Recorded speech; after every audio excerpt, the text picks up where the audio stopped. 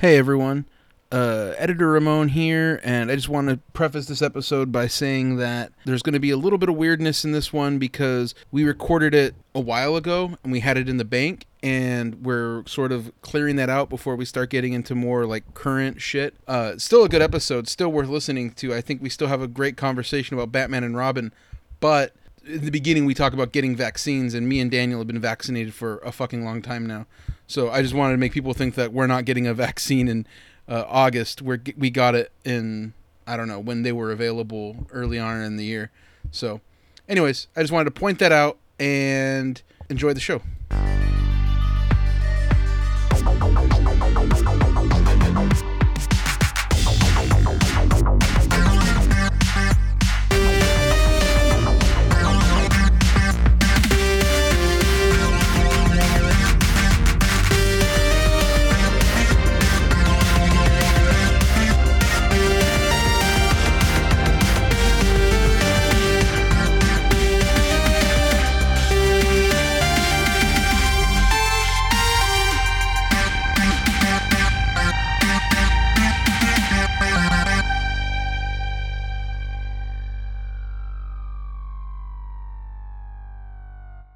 Hello everybody, welcome to this new episode of Mex Plantayo. It is I, Roman Villalobov, and with me as always, Daniel Lizarri. Some say take him or leave him. And then I fuck it up and I don't do it. I was trying in my head and I got nothing. Hey, how's it going? I just want to make you feel more comfortable.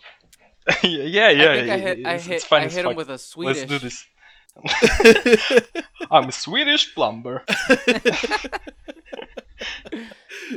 So, no, for real though. Hello everyone, welcome to this next episode of Mex Plantayo. It's I, of course, as always, the true outlaw of comics, Ramon Villalobos.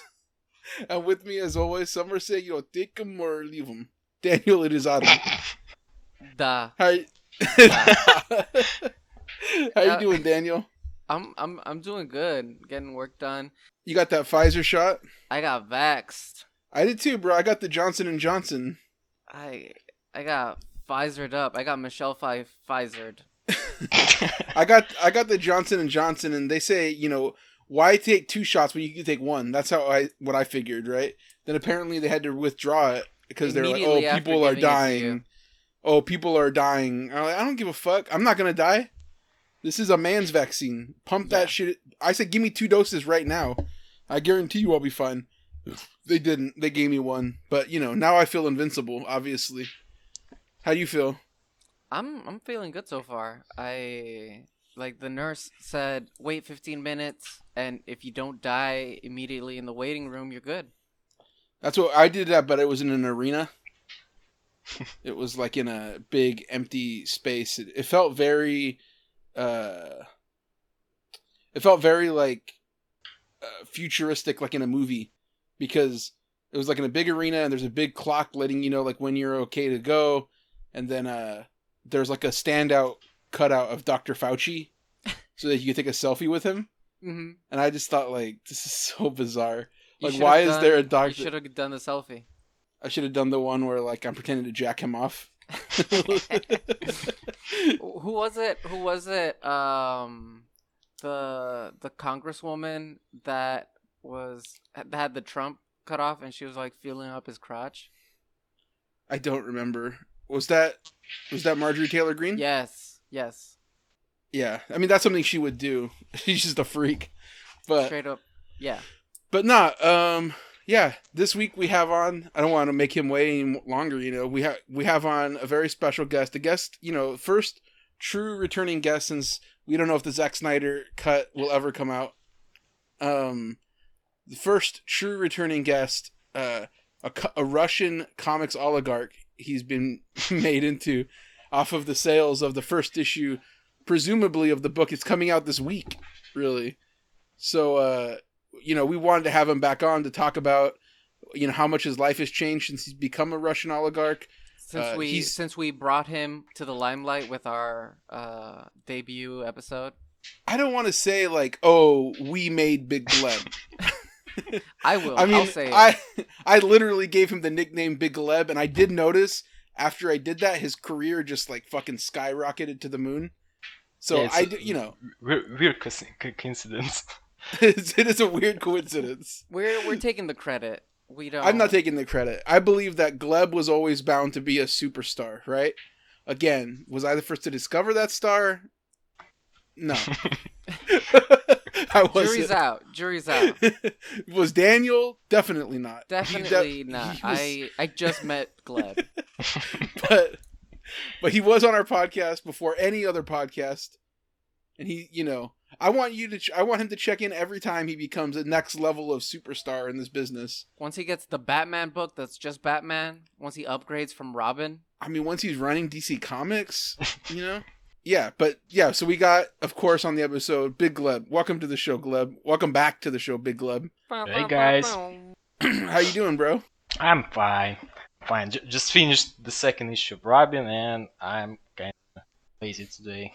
That's nice. So yeah, man, that's pretty exciting that the first issue's coming out. I think when you came on last time, we knew that you were going to do Robin. Like, you hadn't started it yet. Yeah. But that's specifically why we did All-Star Batman and Robin. Mm-hmm. And when I reached out to see if you wanted to come back on, because I'm like, Big Gleb, we had you on the show. Our podcast was, like, not really buzzing. Nobody knew what the fuck we were. We didn't know how to record the episodes. Me and Daniel did not know each other at all. Our chemistry was completely out of whack. It was all fucked. My audio was worse than it is right now. Yeah, my audio was way worse than it is right now. So it's kind of an unlistenable episode. But, I mean, if you want to go back and listen to it, go ahead. The best audio is Gleb's voice, really. Yeah, He Gleb actually sounds the best. Clear the whole time. Yeah. But, yeah, so we figured, come back on, talk about the book now that you can actually talk about it. We'll talk more about the character, because he wasn't even in the last book that we read with you. And, just like, talk to the people, because people are loving Big Gleb. They want to know more about you, but you don't want to talk to anybody else but us, because we're cool and everybody else sucks. Today we are joined by Big Gleb, friend of the show. What's up, though, dude? It's all good. I'm finishing the 6th issue of Robin, so yeah, that's right. People are holding their breath at every Gleb tweet. Like, you're joking, but I feel like I'm not. Gleb did have people extremely nervous for a little while. No, I'm not. Well, I'm not saying like in anxiety. I'm saying Gleb has an amount of people who are just every single tweet absolutely enthralls them. Yeah, definitely. Is that how you feel? Gleb, can I ask you a question? How do you come up with such great tweets? I don't know. I'm just. Sorry, I don't mean to put you in an awkward position. Just Daniel's really blowing you up. No, so I'm not. I'm just saying, like, Gleb will like tweet a really nice drawing of Robin, and that'll be the whole tweet. And his replies are just random Robin fans asking him to marry him. Is that happening? Yes. Yeah, that happened. Like actually. marriage proposal via replies. That's what I'm talking about. I do love that you have an army of, like, Robin. It was the Damien stands, right? Like, they've of... Like, before they even saw any of the art inside the book, they were just like, well, we love Gleb because of the sexy gloves that you drew on him in the, like, not his costume now, but before. Yeah. Like, the whole power of design. I know, it's kind of cool that, like, I have this whole fan base right now, even before the first issue came out. It's very unusual for me. I mean, it's kind of unusual in general. Like, I don't think that's a common thing. But I mean, you hit on it when you gave him those lace gloves. Those were very sexy. The people saw it, they reacted to it. That's probably was the best decision of my life. Like, the turning point. But yeah, so I want to talk about an actual good Damien design. So we're going to... So this week, we're going to talk about another artist who joined Twitter recently that just blew up, skyrocketed. Some say I discovered him too. Like, we're mutual follows. Not a lot of people follow him. Or a lot of people follow him. He doesn't follow a lot of people, And I happen to be one of the people he does follow. Does he follow you, Daniel? Still no. Yeah, right. It's fine. I don't exist in that sense. We're talking about Frank Quitely, of course, one of the god tier artists, my literal favorite artist. But yeah, I talked to Gleb about what he wanted to do, and he said, let's just do Batman and Robin. I was saying, let's do the first appearance of Damian, because I feel like that's an exciting issue too. But this is a comic. I remember when it came out, I was fucking buzzing. I was hyped because it just felt so new, and I felt like comics for so long just felt super just stale. And I feel like that's only gotten worse, but there was this brief moment in time where these comics were coming out, and every issue had that Quitely cover, no background, just like a pure color, and just like Batman and Robin looking sick as fuck. And like leading into that, there was like, the RAP, there's all the continuity mess around it, but this felt like a opening shot. Like it felt like the promise of like a new thing, which it was for a very little while. And I was excited when Gleb said we should just do this one because I really wanted to. Daniel, do you remember what it was like when the book came out? This is I wanted to state this is our first time talking about a Quitely book. And yes, we're talking about Grant Morrison as well, but we had talked about Justice League Secret Files, was it? No. Ultramarine Corps. Ultramarine Corps. But it was JLA Classified. JLA Classified. That's the word I was looking for. But talking about Quitely is next level for me. Like I know I don't have the follower or the follow from Frank Quitely to be like the respect of him, the admiration. Yeah, no. Did you hear what he said about me on that podcast? I turned it off like 5 seconds in because I was just so mad at it. I was so angry that I threw my phone at the wall. I mean, he said some nice things. I'll just insert the clip here. They grow up reading your work, and that's really nice. I know Ramon's stuff, and I can see that there's a connection there, but he's very much his own thing. Mm-hmm.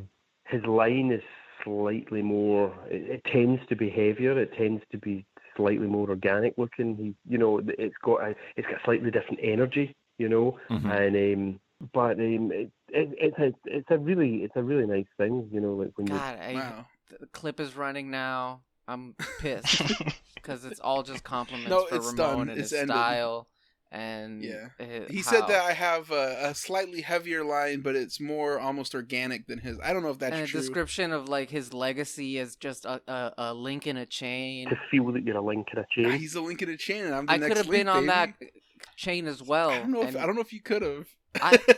I see. Actually, the funny thing is, seeing like Quitely's work, I'm astounded at how well he does the high contrast stuff, like how well he goes into the blacks in this issue.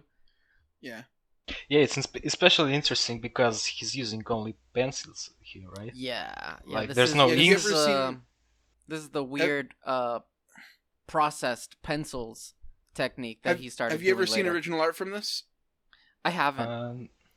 No, I don't think so. It looks sweet. I'll post them on the Patreon and I'll send it to you guys privately. But when he does go into like spotted blacks, it is just like X's. Like he does like a light render to nothing and then just X's to where he knows that's supposed to be. It looks cool. He had been doing that for a while, but after he did All-Star Superman, where there's almost no black in it, it's all just like one solid pencil line. He wanted to do something looser, more organic. I think he thought it was going to take him less time. Did not, I don't believe. But yeah, more blacks, a little bit more poppy. I think that was the idea. Something that didn't feel so like sort of stiff, that he could sort of spread his wings out a bit more on this one. It is that. This was around the time where this was the first basically Grant Morrison, Frank Quitely book that I was going to be buying in real time. I picked up New X-Men in trades. I picked up All-Star Superman in trades, and I was fully immersed in the Quitely language of like narrative storytelling. I had eaten it all up, and I was basically primed for this book. I didn't care about the Batman Rest in Peace stuff, like Battle for the Cowl, whatever that Battle event for the Cowl. was. Battle for the Cowl let me down so hard because I was like, Tony Daniels next. I was like, you saw what he did in RIP. He killed it. So next he's gonna write and draw it. It's over. Like, he's next. And then it came out, and I was like, no, never mind. He might not be next after all. If you shout out to Tony Daniel, the Nocturna book, or it looks pretty sweet, I think. And his issues 700, 701 of Batman, I really love those. The ones that he did with Morrison on that. I felt like those are two like very important issues that Morrison wrote, and they get overlooked very often in like the wider. He calls it his they call it their Batman mega story, and like those two issues specifically are so like off to the side that I think that it often gets overlooked in that context. But those are two great issues that Tony Daniel drew. But it's not about Tony Daniel. It's about Batman and Robin. Yeah, as soon as I saw that cover, like I in terms of like Robin camps, I always preferred Dick Grayson because I'm boring like that. But as soon as I saw the announcement, all the hubbub about this book, how the Batman design was classic enough, but just different, like at the wrist, somehow made that way more interesting. Like Batman was smiling, and Robin was grimacing. Like it immediately called to me. I was ready, and this issue did not disappoint. Gleb, when did you first read this? I think it was after New 52, because I wasn't reading DC before New 52 because they haven't published it in Russia, and like it was all Marvel, and like I read something, but I haven't read Batman Robin like when it came out, but I think it was like 2011 or 2012 when I first read it. And it was very different. Like it was as fresh as Morrison Quietly's X-Men, I think. No, I mean like the way that Morrison approached this and New X-Men is very similar. I feel like they had sort of approached it as like they wanted to take something that had been around for so long and like compress the entire history of it into one thing and make it like new, bold, fresh, and like modern. Mm-hmm. Whereas so many people were concerned about the legacy that they get sort of over their skis, worried about like being respectful. And I feel like these comics, the attitude of Batman and Robin, New X-Men, they're not really overly worried about respect in those. Yeah. I mean, it's more about just like, I think it's not like it's respectful, but it's not. Sorry, it's respectful, but it's not like overly like, oh my god, like it's not overly reverent, I guess I would say. Yeah. I think modern is the key word here because, especially visually, because these designs, like they're timeless, and you still you still can feel the era when it came out, but like it still looks fresh today. I think it's because Quietly maybe like draws all of his cars like straight from the imagination. Yeah, probably, and I think like his art looks like it's a lot of details there, and like there's a lot of details there, but the designs itself is they're very simple and like simple and sleek, and like they're just cool. Like no bullshit, like not too busy, just straight up cool things. Yeah, they're a lot more streamlined. It reminds me of like the Bruce Timm designs for like the Batman cartoon. Like those are classic, they're iconic, and they're not like doing too much. And I feel like, listen, some artists like me, we get a little carried away with zippers, pouches, seams, all this extra bullshit. And I've always liked that Quietly doesn't do that. It's just like, take the iconic colors, color blocking, break it up, make it feel sort of balanced, and then that's what matters more than like all the little extra details. Like you said, it's drawn very detailed, but it's not overly complicated design, so it's not like he's spending extra time drawing stupid fucking like knee pads and I was gonna say shoelaces, but he does do that. Shoelaces are fun to draw, actually. Like I love drawing shoelaces. Trust me, I know, Gleb. Yeah, no, when this book came out, I didn't even buy it in issues either, Daniel, speaking to what you mentioned a little bit ago. I just was like getting it in the hardcovers. Like when the first hardcover, the trades would come out, I would buy those because especially back then, every single comic I got, it would be a nightmare of like trying to keep it not fuck up. Just not torn to pieces. I was back then I was always broke, and I knew if I was going to get that comic, I wanted it to last, and it would last longer on a bookshelf than just in my backpack. Mm-hmm. So I would, yeah, for sure. Now, after that, I would just double up. Anything Quietly, I double, triple, quadruple up. But back then, I was just like, I'll get a trade. But I would read it, I would find ways to read it as it was coming out. I would borrow it from friends. Yeah, I do regret, like, not really regret, but it's hard and it's painful when you have this book on a pull list and you get 3 pristine, perfect, Quietly issues, and then you have to like deal with other artists. Don't do that. The Philip Tan issues in this are fucking sick. I used to not be in love with them. The Philip Tan ones are fire. I really like it. I'm gonna need to have that experience maybe at some point. But yeah, I think it just looked weird after Quietly. Like, yeah. So anything different. Following Quietly is gonna be awkward. So much of this book was a unique experience from everything that's sort of expected or understood as the Batman aesthetic. And look at New X-Men. Quietly took a break, and they brought in EVS. And even though EVS is a legendary comic artist whose art is so beautiful and that everybody loves, it's not overly grotesque and like distorted and lanky and ugly and hateful. It's it's not those things. Even though like he is making this beautiful art in there, it's still not Quietly, so you're still like, what the fuck?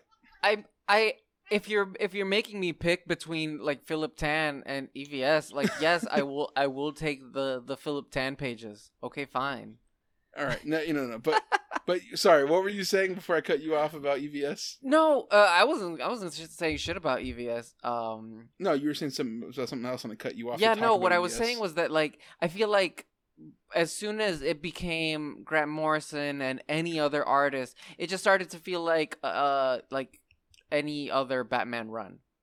There were some good artists in those. Yeah, the other artist that I genuinely enjoyed is canceled.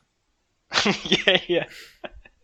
But those pages were nice. There was a nice cartoony aspect to those pages of that person. There's other ones. The Fraser Irving shit was sick. Oh yes, absolutely. Wait, if we're gonna like talk for a second about Fraser Irving, that guy killed it. Like that is absolutely my vibe. I think if they placed Fraser Irving right after Quietly, it would be like a little bit more smooth transition to like Philip Tan and the others. There was what's his I can't remember the guy's name. It's the guy. Oh fuck! Draws all the little lines. It's like very rendered. All the little lines. There's the dude who did like the third arc. I think the one with the one with the guy with the black mask is like the Joker underneath. I can't believe I'm blanking on his name. Yeah, I can't remember the name as well. Clark something. It doesn't matter. Sorry. Shout out to his family. Shout out to his family. Yeah. My bad. I like that guy's art a lot, but I'm blanking on his name. It's not uncommon here, unless we're talking about that person specifically. I'm gonna forget the name. Yeah, it happens. It happens. But I was basically so hyped.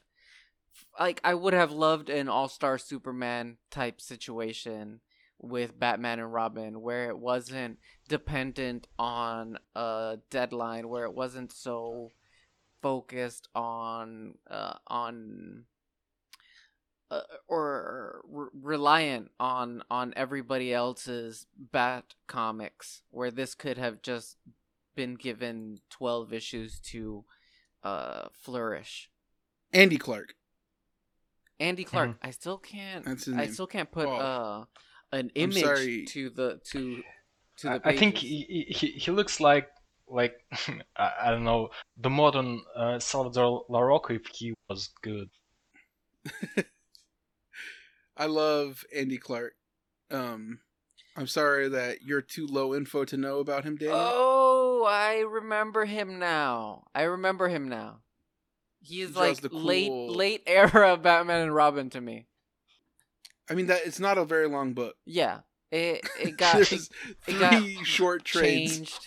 Like Batman was always going to be brought back. This was always going to be a limited thing. It wasn't always going to be a limited thing. What do you mean? When they first started this, Morrison said that they would have loved to have wrote this book for like years and years. Mm-hmm. The idea was that they would have two Batmans. That was like the Batman Inc. Yeah, but I think they just realized, oh, we can also just do a Nightwing book and it doesn't really matter, you know. But there's some interviews that I read with Morrison where they were talking about just like, you know, it was kind of a struggle to work on this book creatively, that they were being pulled in different directions, and so there was language used along. I don't have it with me because I forgot to pull it up, but it was like, it's like you're working at like McDonald's basically. Like everybody knows what the food they want is, so you can't stray too far from it. But that was like the literal metaphor that they had used in that, was that it was kind of a drag, and I think the promise of the book is a lot more. I think they approached it thinking that they were going to have longer on it than they got. Yes, and I can't help but see in my. Yeah, what I meant to say is I can't help but see these with sort of that melancholy or melancholy. Melancholy. Yeah, I'm going to talk a little bit about that in the wrap up, because that's part of my issue wrap up that we'll do at the end. But yeah, I mean, just like this was sort of like, okay, we're going to have something new and exciting for you, even though this shit is familiar. Like, same way, like, you know, you saw Batman and Robin, you saw the new X-Men, like, walking towards you on that cover, like, with them being backlit, and you just see, like, the neon hits over, like, this all black leather costumes. Like, it felt like, oh, shit, I'm in for something. The way that Robin and Batman are standing on that cover, just all primary colors, and very specific sort of, like, you know, Batman is kind of looking over Robin, kind of like fatherly, and Robin just looks like he's ready to beat someone's ass, like, you know, punching his knuckles and, like, you know, wide stance, just ready to fucking leap into shit. You know, it all, like, you know, primary colors, just big, bold. I loved the logo, the Chip Kid logo also on it. So fucking tight that, like, yeah, it really was. It felt like the beginning of like a new era for Batman and Robin. But yeah, like, before we get into it, I did want to say that my cover for this, the hardcover that I got when it came out, it's signed by Quietly. I don't think I ever talked about on here when I met him the first time. Obviously now we're great friends, we're mutual Twitter followers. It's no big deal. But when I got this signed, it was 2010 or 2011, something like that. Maybe 2012. Where I went to San Francisco, because that's when WonderCon, it was the last year of WonderCon that they did in the Bay Area. They had since moved it to Anaheim, but that was always one of like the major comic conventions back in those days. And they would bring in like at least one or two really big guests. And so I would always try to go out there. Like, I think I went 3 years, and that year I was like really excited because Quietly was going to be there. And he, at that point, I think he had just become like my favorite artist, and I'd bounced around to different styles, and I eventually landed on Quietly as like, oh, I love the way this guy draws. It feels natural. It feels the way I should, like, I don't know about you guys, but when you draw, I mean, like, Gleb, you're very inspired by, like, you know, Cliffhanger, Humberto Ramos, like Joe Mad, like that era of dudes. Like, that feels what's natural to you, though, right? Like, you don't have to open up. Absolutely, yeah. You don't have to open that up every single time to like get a reference of how they would draw something. No, that's just like I'm not even looking at that. Like, right, and it's the same with me and this. My style is like, and it's so influenced by him, but it's the way, like, if I drew in high school and you just like took that and elevated it to the way I draw now, that's how I draw. And like in between that time that I had like met Quietly and like, you know, I tried to draw like him.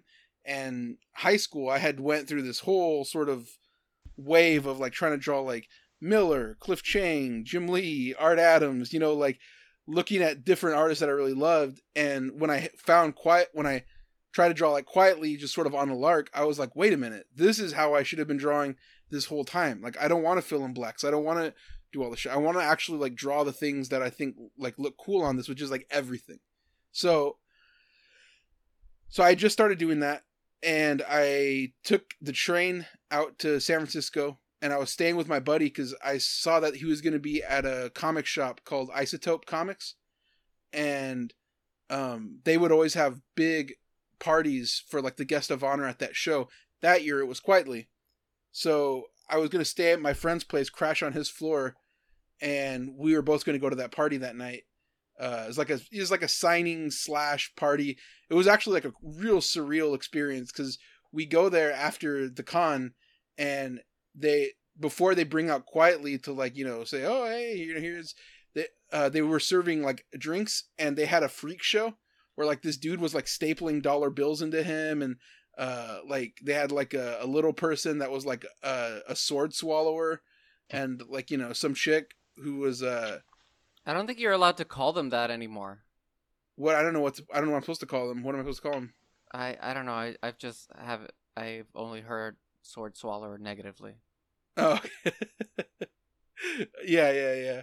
Well, that's what he was doing. Okay. They were like stapling dollar bills to themselves. It was wild. And then after that, like they were like, okay, there's like a big line upstairs that, you know, you wait in and you Quietly is going to sign something. So I had this copy of All-Star Batman and Robin, and like an issue of Flinch that he drew a story in that I really liked. You know, like I'm going to hit him with like the main thing that he's doing right now, and then like a classic, right? Yeah, you came in with a deep cut. Yeah, I wanted to really show out. I think I talked about on the FIFA one about how like I embarrassed myself in front of Jaime Hernandez, right? A highlight of the episode. Like, did you feel that way? No, I was just saying, like, when you were telling the story, that was everyone was vibing to that pain, to that awkwardness. So I'm hyped, and you go upstairs, and there's like a long line, and at the very end of it is my guy David Brothers. Shout out David. You know, check out his podcast. Can't remember the name of it right now. Something good. It's about like manga. Right? Yeah, it's a manga like read along thing. Completely different than what we're doing.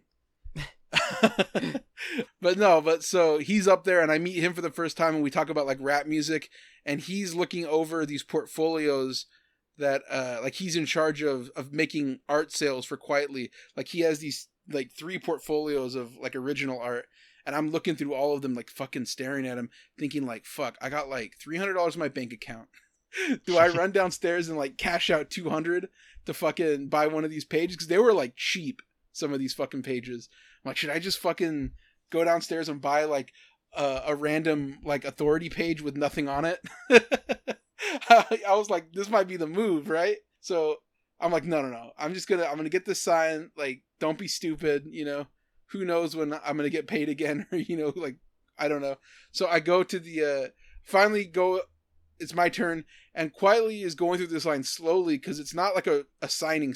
It's like everybody's getting like 15 minutes talking with him, and then when they're done, they like go off, and he's just like having drinks and like chilling, listening to music and stuff. So it's my turn, and I'm like very excited to get him to sign this, and I tell him, I'm an artist actually, and I'm kind of starting to kind of draw like him. I'm kind of like, aping his style a bit. I'm trying to draw like a dollar store version of you, not like a good, I'm not doing a good version. You're coming in like, to meet him, to tell him that you're his replacement. No, I'm telling him that like That's one quietly thought he's the next one in the chain. He said, "Oh, you're the next. Yeah, you're the next Link. Hell yeah!" It was like the Avatar.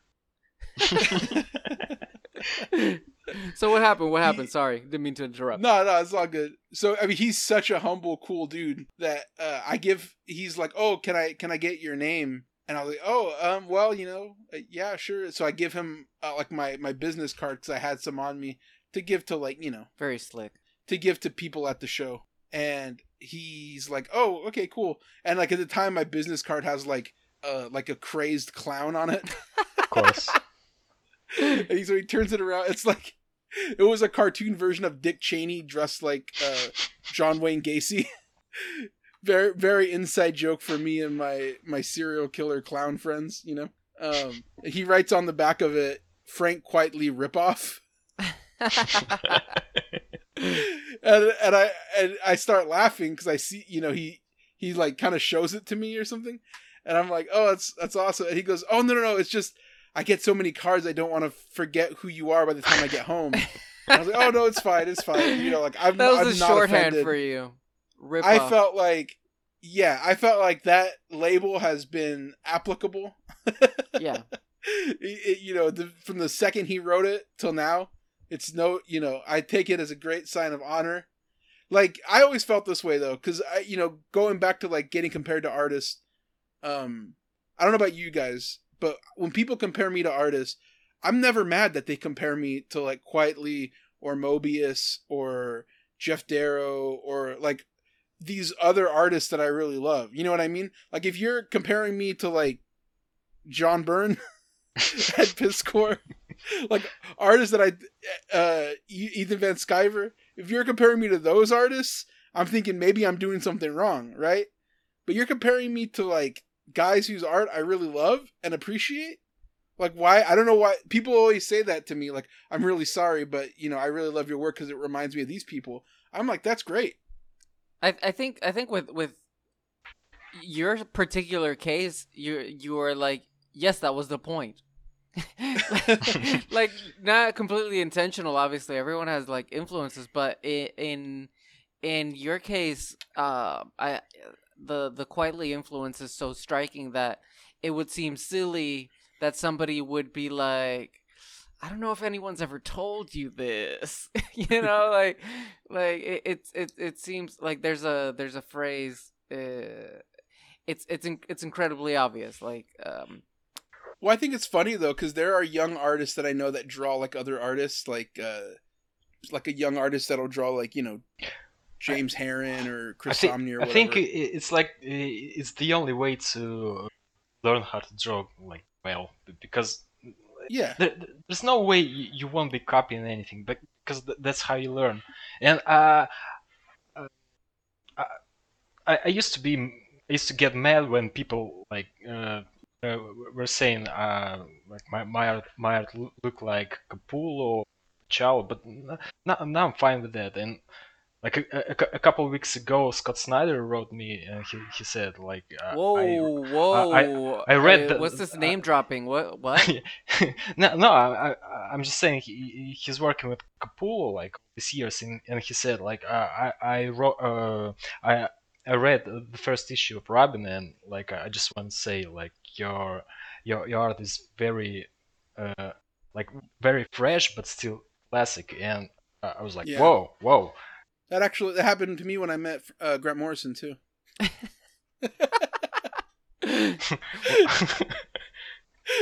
Yeah, no. Stan Lee, when he saw my work. I was gonna say, Daniel, do you have any experience meeting like a comic like legend that says something very positive about you? Or I one time Nothing. Sorry. Not many Comics Legends drop by Puerto Rico. And Come on. If they do, I don't. Yeah, they're hanging out in Russia or Belarus all day. What's the closest? No, nothing. Like I got artists who know me, and that's it. How about that one time when Rob Liefeld said your artists looked great on? Rob Liefeld, he retweeted the Holy West campaign, and he was like, "Neat." That's sick. Yeah. Why didn't you say that? How come Gleb has to pull out the compliment? Gleb remembered before I did. I legitimately forgot. Wow. Yeah, I can't believe that. You claim to be Rob Pilled, and you don't even remember when this man said that you're next. He was treating you like I was treating Tony Daniel. Actually, I don't know where y'all got this post, but somebody posted that he was talking about how there wasn't any like elaborate styles anymore, or he was talking about how styles had kind of become simplified, and he was kind of looking for more like Darrow style or Mobius style comics artists, and I feel like I kind of fit that bill a little bit. I'm slow as fuck, who? And I'm gonna take forever. Wait, who do you say you think you draw like? Huh? Who do you think you draw like? I feel like I can't quantify my style whenever I'm talking about these things. What, are you just saying because they're stiff, or because something else about it? The amount of lines or details that I'm throwing on my pages is definitely outside of what's normally expected of comics right now. I mean, all right. No. I agree actually. I'm just fucking with thanks, Gleb. All the pages when we have a you guest showed. who can like sort of like take my side once at least. So thanks, Gleb. Listen, Big Gleb is your biggest fan, bro. Yeah, that's true. Big Gleb has your fucking back. I'm doing this for jokes. Yeah. No, thank you, Gleb. But I don't know. I'm not like I'm letting y'all talk. Y'all are talking with your big DC comic dicks or whatever. I'm a humble little farmer boy who draws on occasion and has comics and stuff. You're just letting that sort of like faux modesty. You're letting that shit define you, bro. No, I completely, No, you are. I completely don't. I'm just saying I don't have Me and Scott Gleb- Snyder in my me and- DMs. Me and Gleb don't act like that, though. That's why these people reach out to us and tell us how much they love us. What? I don't act like anything. I'm a Zen monk. I have no personality. No, I'm a Zen monk. I have no ego. No, you can't be a Zen monk and an outlaw. You are ego driven. I am ego driven. You are ego driven, but that's why you have to mask it with the fake humility. My shit. ego died years ago. No, your ego is out of control.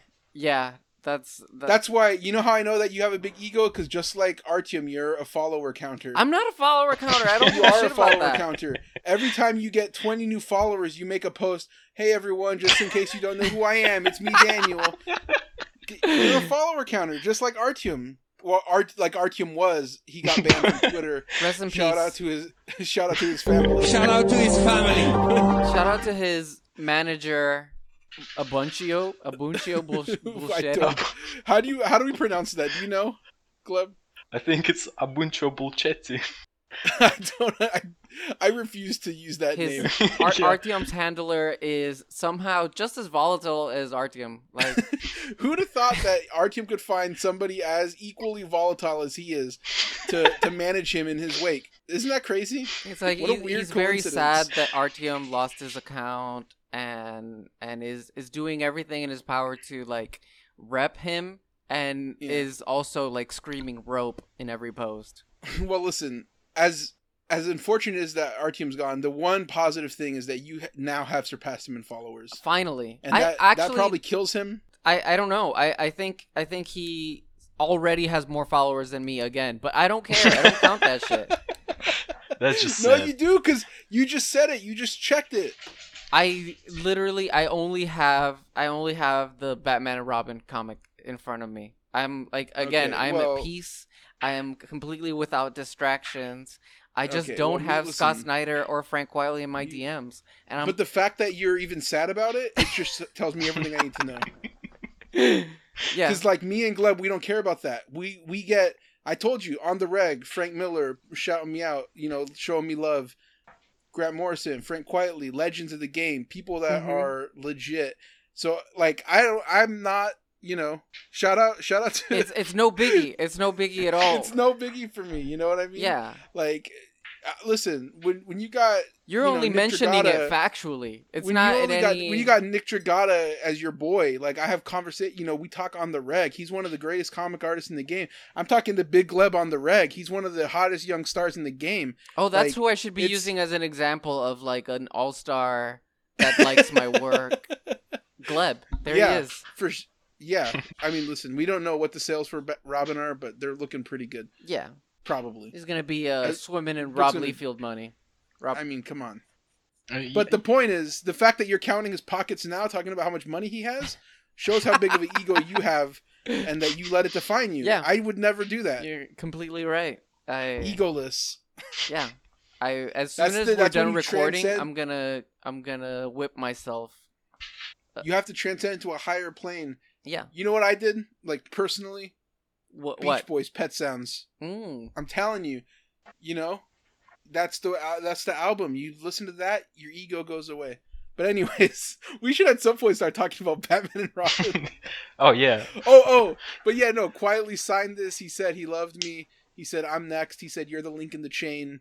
And didn't say anything about Daniel. He said he didn't mention Daniel's name, no. And in fact, he mentioned that he doesn't like people that have big egos, actually. Mm-hmm. And that's, just he wrote Frank Quitely ripoff on the card, and right under it he said no Puerto Ricans. One more thing I want to address is that in the FIFA episode, some people had said that in fact I was humble bragging when I told the story about meeting Jaime Hernandez. I was not humble bragging because I have no ego. So I was not. No, I wasn't. But I just wanted to point that out before we get into the thing. I was also not humble bragging when I mentioned that, Frank Miller showed me love, that Grant Morrison showed me love, that Frank Quitely showed me love. That's not what I'm about. I'm not an ego guy. Neither is Gleb. That just sounds so humble. Yeah, right. Gleb, when you casually name dropped Scott Snyder, that's not an ego thing. No. We know that. We know that Scott. Like, why? That just happened. Like, just another day in my life. Exactly. So I'm in Memphis. I'm hanging out. I'm waiting to go back to my room so I can get some Subway, take a nap. It's after a long day of Memphis Comics Expo, one of the best comic conventions in America. Scott Snyder's waiting for me. I say, hi. You probably don't know who I am. My name's Ramon Villalobos. He said, I love your work. He said, you're fantastic. And I said, oh my God, thank you so much. He said, now how do I use this Uber app? And I was like, oh, I got you. So I hit him up with the Uber. I let him know how to use it. He was on his way. He said we'd talk again. We never did. But it meant a lot, because it's just a guy like Scott Snyder showing you love, acknowledging who you are. He knows Gleb. He loves Gleb's work. I don't know if he knows Daniel's work like that. I think maybe he does, and he just follows me on it all the time. Long. Does he? Maybe. I don't know. Shout out to Gleb. Can we give a quick shout out to Nocturna? That book looks amazing, right? Oh yeah. Is it the first Tony Daniels creator on work? Yeah. No, I think he did something. Wait. Nocturna is Scott Snyder or Tony Daniel? It's both together. It's a good vibe. I think the book looks interesting. Like clubs. Oh. It's well. What are you gonna do? Is it Image? Is it coming out of Image? Yeah, it's tight. But anyways, let's go to Batman and Robin. Batman and Robin. Right, we were reading that book. Did we even open the first page, or were we just talking about the cover? We were on the cover. We were talking about this was all cover discussion. Okay, so we open up the first one. Yeah, it starts with a boom. Starts with a boom, literally. Yeah. We got the two big boom explosions written out. Shout out to the letterer. They really got their shit off on that one. This is really like putting money into the lettering in a way that matters. Oh my God! You know who lettered this book? Who? Patrick Brousseau. Ooh, he did And all the boom sound effects. No, he didn't do that. A real artist did that. No, Quietly drew that, but he did all the parts where they type out the. Well, not type out, like more copying and pasting. Yeah, more copying and paste. I guess he didn't have to type it all out. I don't feel any remorse going at Pat Brousseau. That motherfucker blocked me. He's not gonna hear this. It's fine. I didn't even say anything to his ass. He blocked me. I couldn't tell that Pat lettered it because his name isn't on the cover. Oh, that's true. Yeah, it just says Grant Morrison, Frank Quitely, Philip Tan on my cover. That's it. Yeah. Well, shout out to his family. Shout out to his family.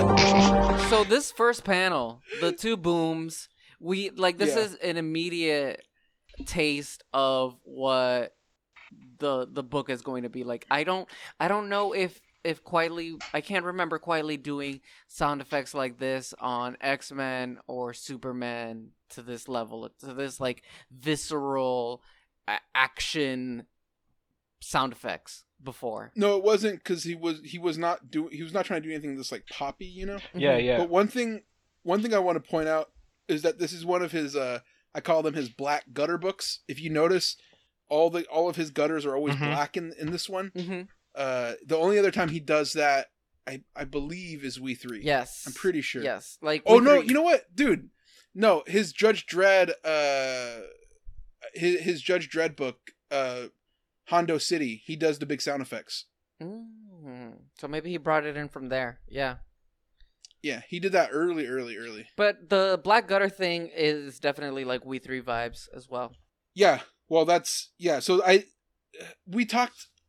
I didn't talk to you about this, but I was talking about a friend of this that about when because I have adopted the black gutter on certain projects. Obviously, I copy everything the man does, but I like it because I just don't draw gutters. Sometimes when I do that, I'll just do it in like GIMP or whatever. I'll just draw the gutters afterwards. But one thing I like about this is it lets him do silhouettes, like silhouetted foreground objects or figures, and he can do all that shit without it looking out of place, because he doesn't use a lot of black still in this, like there's more than All-Star Batman and Robin, right? All-Star Superman, but not compared to like normal comics where people just use a lot of blacks because they don't want to draw everything, right? Like you look in this and you immediately see like the these little like poles in the traffic thing, like those carry into it, and then you see the lights of the car like cutting into the gutter, which is like he plays with that more, and the only time he really does that kind of shit is in We 3, where he's like famously does like the tilted panel shapes and all that kind of stuff. Yeah, the panel borders become organic whenever, for example, like this first panel, like it becomes like an arch, like the actual panel shape becomes an arch if you were using specifically the area that isn't black, and it's beautiful. Yeah, he uses like the entryway of the tunnel to frame the panel. It becomes the panel itself, basically. Yeah, exactly. Whereas you can't do that in All-Star Superman because it's white borders, and it would look really weird to have a lot of black on a page like that. Yeah. Just putting you on a little hidden game. I don't know if you noticed. I don't know if you were paying attention. I don't know what you're paying attention to. I'm one of the foremost Quitely experts. I'm completely new to this Quitely guy. Did you notice the black panel borders? At one point, I did. Did you know that he did it in We 3 as well, and that's the other time that he did it? Actually, no. You mentioned it, and I was like, "Wow!" Did you know that I did it in Bordertown? I didn't know that. You know that I did. But it's great. It's great that he'll do like all these interesting, innovative techniques, and for you, it's just a candy store. It's like, oh, I'll take that. Yeah, exactly. Oh, that looks fun. Yoink. Hell yeah. My man got his shit off. Let me just steal that. It's like that meme of like the guy, like he works like he looks he does this so that you can look like this or whatever, or like a person like really bedazzled and the other person's like chilling. Like the greasy hands. His hands look like this. Yeah. That's it. That's him, and then me, I'm just chilling. Yeah, you're just reaping the benefits of every His hard innovation work. he's ever done. Yeah, hell yeah. I don't do anything new. No, but I completely get that in the sense that like there's so many moments in Frank Quitely comics where he's showing motion in a completely innovative or just natural way, and I will immediately like do that whenever I get the chance. Like in Holy West, there is a Frank Quitely homage like that's like blatant, like open Nice. ripoff in that book. I've stolen this like sound effect thing that he does in this. I mean, I've done it a lot. But what's amazing is sometimes I'll do it and the letterer won't notice it. So they'll put the sound effect over the sound effect. It's awesome every time. Like I've thought about just like, hey, editor, like maybe we take off the giant boom over the thing that I wrote that clearly says boom behind it. But then I think no, because then that's twice the sound effects. That's better. Yeah, adding an echo. Yeah. Yeah. So anyways, we see the reason why Gleb actually wanted to read this is it has positive Russian representation. Oh yeah. Yeah. We see that there's a car being chased, there's an explosion, a cop being killed in the first panel. You know, we like that. Of course. And in the car is a new character that Morrison and Quietly create named Mr. Toad, who I love. Good vibes. Because it reminds me of all the like Mad Hatter, Riddler kind of villains where it's just like an ugly person in a suit. Like those are my favorite Batman He has villains. like this Miyazaki energy to him. Yeah, I see that. He's just like a weird looking little creature. Yeah. And he's hanging out with two Russians, I think, because the guy's name is Lev, so he must be Russian, right? And a cool bald guy. There's two cool bald guys. They're all these guys in this car are bald, actually. Yeah, I guess Mr. Toad is bald. Yeah. Hey, fuck it. I'll take what I can get. One thing also I want to notice in that first panel is I really love how the car is driving and you see it off the ground. I feel like that's such a Frank Miller-y kind of thing. Yeah. I don't think they're overly inspired by Frank Miller, either of them, but I do feel like that looks like a Sin City panel if it was like, you know, high... realistic, quote unquote. Yeah. If it was high contrast, it would be like, you know, Frank Miller-y kind of shit. Well, that's the thing with Quietly. Like he's very realistic, but at the same time very cartoony, and it just works perfectly. Yeah. Well, that's one of the things I really love about him is he doesn't use a lot of reference. He doesn't trace. Everything is kind of you can see he's just vibing on the page. And that's why I feel like I'm nowhere near as good as him. Obviously, is like when I draw from his poses, like I'll just do like little gesture sketches, and it looks the same as if I do that at like Starbucks. Like there's a fluidness, it's organic, the people feel real, and everything in this world feels real. Like everything that he draws feels like he understands the world at there's like a deeper level than other artists because he's thinking about how everything has to interact with each other. Yeah. Whereas I think some artists are just like, this would look cool if he's jumping like the, you know what I mean? Like this stuff to me, it feels like it's a world that he's creating and not that he's just drawing a comic book. And I think the reason why, Gleb, like you said, is that cartooniness is, it's not like it's not photo reference. It's not like traced. It's all out of his imagination, which is sick. Yeah, every time I look at these pages, I just wanna try to draw like with only pencil, without inks. But that's the thing. Like you have to have this weekly line. Like my lines are too clean for this. Like I don't think it would work with my style. Yeah, I'm always, you know, like I'm not always trying to be more like Quietly. I feel like Daniel, like jokes aside, I do see the influence of that in your work, but you are a lot more like precise about the line. You know what I mean?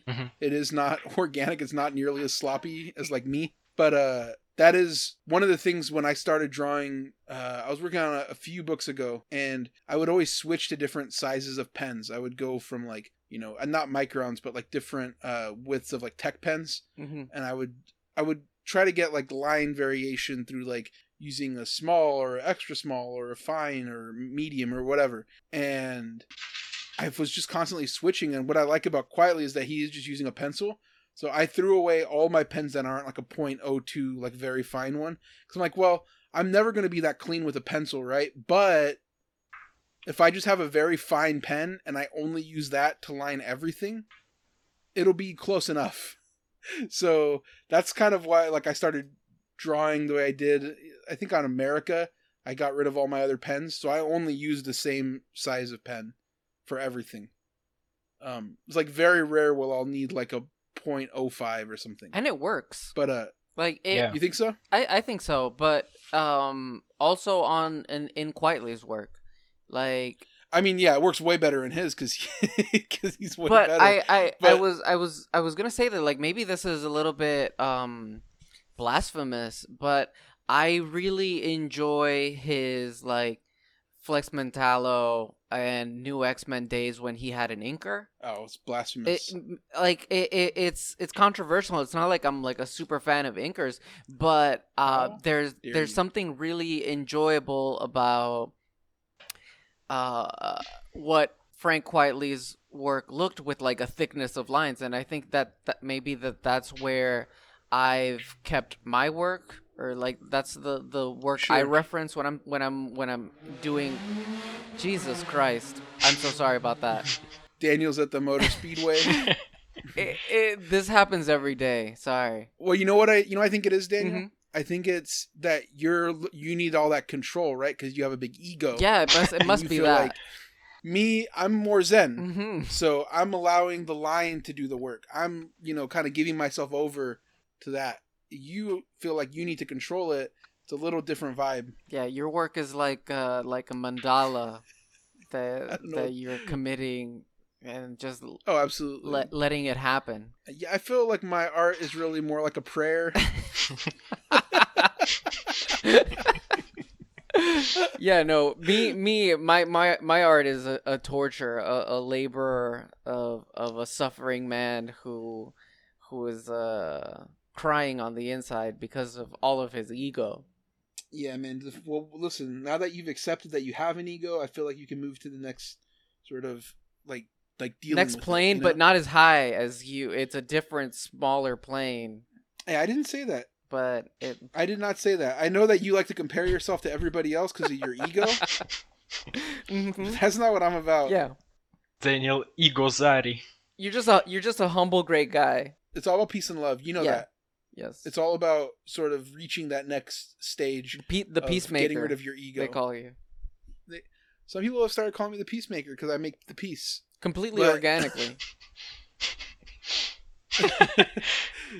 Why are you laughing, Gleb? You know firsthand I make the peace. It's true. No, like no joke. That is true. Like I feel like you have a record beefs squashed. I squash more beefs than anybody because I genuinely have no ego. Mm-hmm. But anyways, we go to the next page. We see a fucking baller 2-page spread. Oh yeah. Normally I hate 2-page spreads. It feels like a waste of time. But if you're gonna do 2 cars, one's the Batmobile and it looks absolutely insane. And the other one is like, just this old-timey car with Mr. Toad driving it. They're just like fucking cruising down this tunnel. I'm allowing that 2-page spread. Also, I want to give a shout out on this page to the fucking god Alex Sinclair. Yes. I'm gonna say right now, I'm usually take or leave on Sinclair. His work on this book is incredible, and it's probably my favorite of his. Out of now, mm-hmm. Did you feel that way when we read Batman, All-Star Batman and Robin? The Boy Wonder? About this book, yes. Like I loved his work on this book since way before. No, I'm asking how you felt about All-Star Batman and Robin. It was okay. It did like I think that this book allowed for more saturation than All-Star Batman and Robin. Like there were brighter colors. I think my favorite Sinclair's work is Hush, probably, but this one is close second. But like my only my only note is this weird posterization effect on the backgrounds. Like, I hate it. I loved it. Like, it was. I love it. Seriously. I don't know. Seriously love it. It's just I like Gleb. Like, wait, what? I don't know. It looks ran through a filter. Yeah. It looks like you said the posterization filter. What I love about it, Gleb, is do you like Dark Knight Strikes Again? Yeah. It feels to me the most Alex Sinclair has experimented with, like, just generally. No, I agree. This kind of like, stuff often. It's cool that he's experimenting. I'm just saying, like, I don't know. It's a really weird effect. It's a weird thing. It's super weird. Yeah, it's a weird ass comic, and like I said, if it's all supposed to be pop graphic, just like it, then doing the posterization effect, like doing all that stuff in the context of like this is a weird ass comic, I'm down with it. It's a weird texture, it's a weird energy. So I've always, when I first read it, I thought, like, because I said, like, listen, I read it, I didn't buy the book when on the stand. We'll put it that way. I read it a different way, and I thought I had got scammed. I thought somebody had uploaded pages wrong. I thought this is not how they meant to print this, right? Like, this is a fuck up. Yeah, but all the characters they colored like without this. It's only on backgrounds. I think that's why it's weird. I bring it up on this though because the 2-page spread has these 2 cars. And they're so fucking shiny. Yeah. And one of them is like the sort of like high gloss, like in the shiniest blue car you've ever seen. And the other one is this weird, like gunmetal-y, like super washed out. I don't know what this shit's called. I think that's weird because it feels like it shouldn't work with Quietly's art, but it absolutely does. I think you're right. It doesn't feel like Quietly's art would lend itself to this kind of experimentation, and yet I think because it's so solid, it does. And maybe if he was colored by somebody who wasn't like trying to do weird things on it, I would like it more. But it isn't. So I would love to hear Quietly's opinion on these colors, just because I think that they are a very unique take on Quietly that doesn't happen in probably any other Quietly book where Quietly has a say on how it's colored. Feels like he always gravitates to these very soft, almost like airbrushy colors on his work. Well, I mean, he had worked with Jamie Grant previously on All-Star Superman. And as you'll see on this book, he's not working with him. And this is like so the sharpest contrast. That might tell you how he feels about that. But I mean, like, it's interesting because this is the second time he had realized he doesn't have to ink anything. The first one was All-Star Superman. This one was like, it's also very experimental on his part of like, all right, by the time he does Jupiter's Legacy, he's got it. Like, he figured it out. So that book, you look at there's a studio edition of it, and it looks like it's practically inked. And the colors on it are much more like traditional. I think the first one is Peter Townsend. The second one is, I want to say Sonny Yu is the person's name. And they're both like very different. So the second, Jupiter's Legacy Part 2 is very soft and like liquidy feeling. Like kind of like things look a little rubbery. There's like highlights that are really strong highlights, and the Peter Townsend stuff is kind of just more like straight. My favorite coloring on him, some of it anyways, is in Pax Americana. It was oh my god, Nathan Fairbairn. Sorry, I was blanking on my boy's name, and I talked to him about that at a con one time. Because like if people work with Quietly, I just want to know all about it. And I was like, he was leaving the bar, and I was like walking up to it to get dinner or something. I was like, oh my god, what was like the color Quietly on Pax Americana? And he was like, oh man, it was cool. He's like, it was kind of weird because he does so much stuff that when he colors himself, you look at it and he like paints everything. On some of his coloring stuff, it'll be like little dimples are in there, And so when he doesn't color himself, I don't know how much. I think he genuinely has no ego at all. I think he's one of the most like down to earth, like humble dudes. I try to be like him. You know, I reach for that level of humility, of egolessness.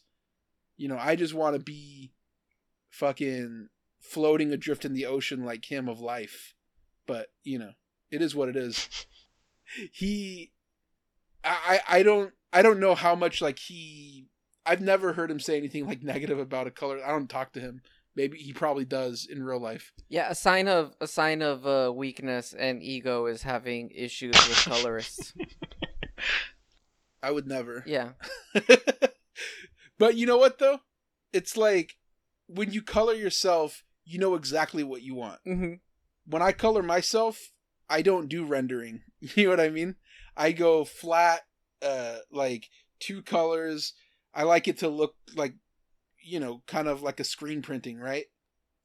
Like I know Gleb, when you color, you like to do all kinds of highlights and like airbrushy and like filters over it to make it like look, you know. Yeah, I just want to create the specific mood, and yeah, I kind of like that early 2000s style of coloring. Yeah, and I know, Daniel, you have like a very sort of like, yeah, like candy kind of colors, like very bright color, like, you know. I try to keep it like context area colors. Like I don't do anything too bright or bombastic unless it's a very specific moment. But I think with in Gleb's case, I guess since we're talking about Sinclair, I always see like that influence on his work. Oh yeah, absolutely. Especially in creating this like atmosphere and mood. I think he's very good at it, especially in this book. Like he nailed it perfectly. Gleb, you should Like, consider posterizing backgrounds. Hey, I think you should. You know what's funny is I did for the 75th anniversary or 80th of Robin, I did the Damian story in there. And when I colored it, and when I drew it, I told Tamara, like, can we do those posterized backgrounds for the thing? And she was like, absolutely not. Damn. I was like, can you do that? She's like, can I? Yeah. Will I? No. So I was like, well, I don't blame her. Like, no, I blame her. It's one of the reasons why we still fight to this very day. Hey Daniel, have you drawn Damian for DC Comics? Daniel? No. Oh. So why are you comparing yourself to us, dude? This is not what this is about. No, it's just y'all both have gotten to draw Damian. Y'all have. Well, listen, I over this way, I didn't have any fucking stands when I did it. Yeah.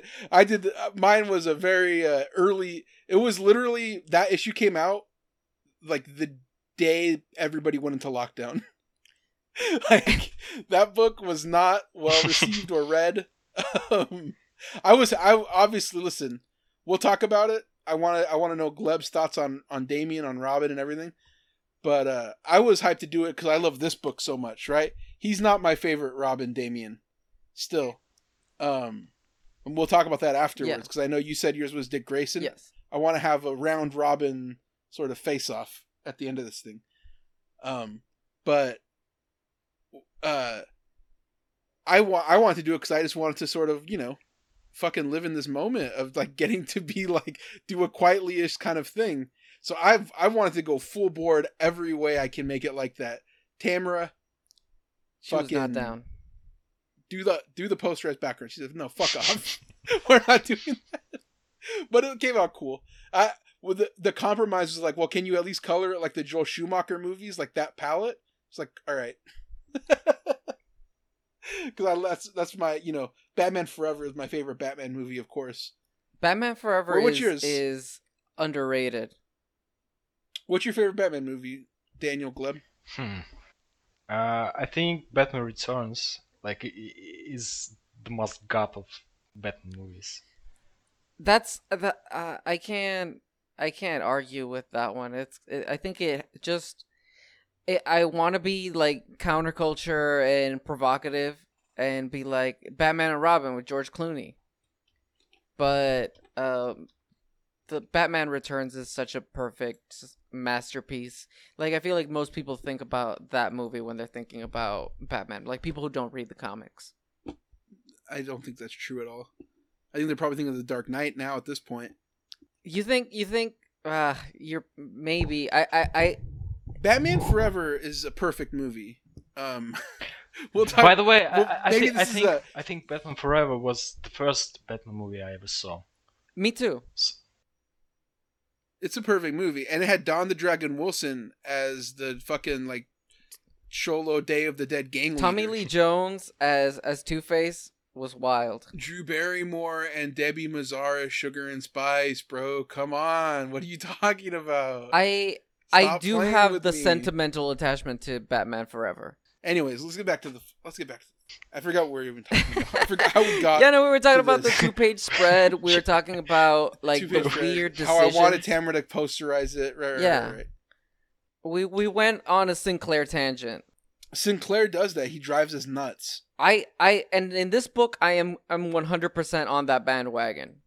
That's beautiful. I'm glad about that. Well, Gleb sounds like he's not really on that bandwagon on this. No.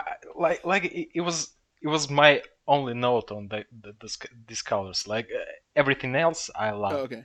The weird sky that like he puts. I'm 100% certain Frank like quietly just left them blank, but he like fills it in with like this sky image.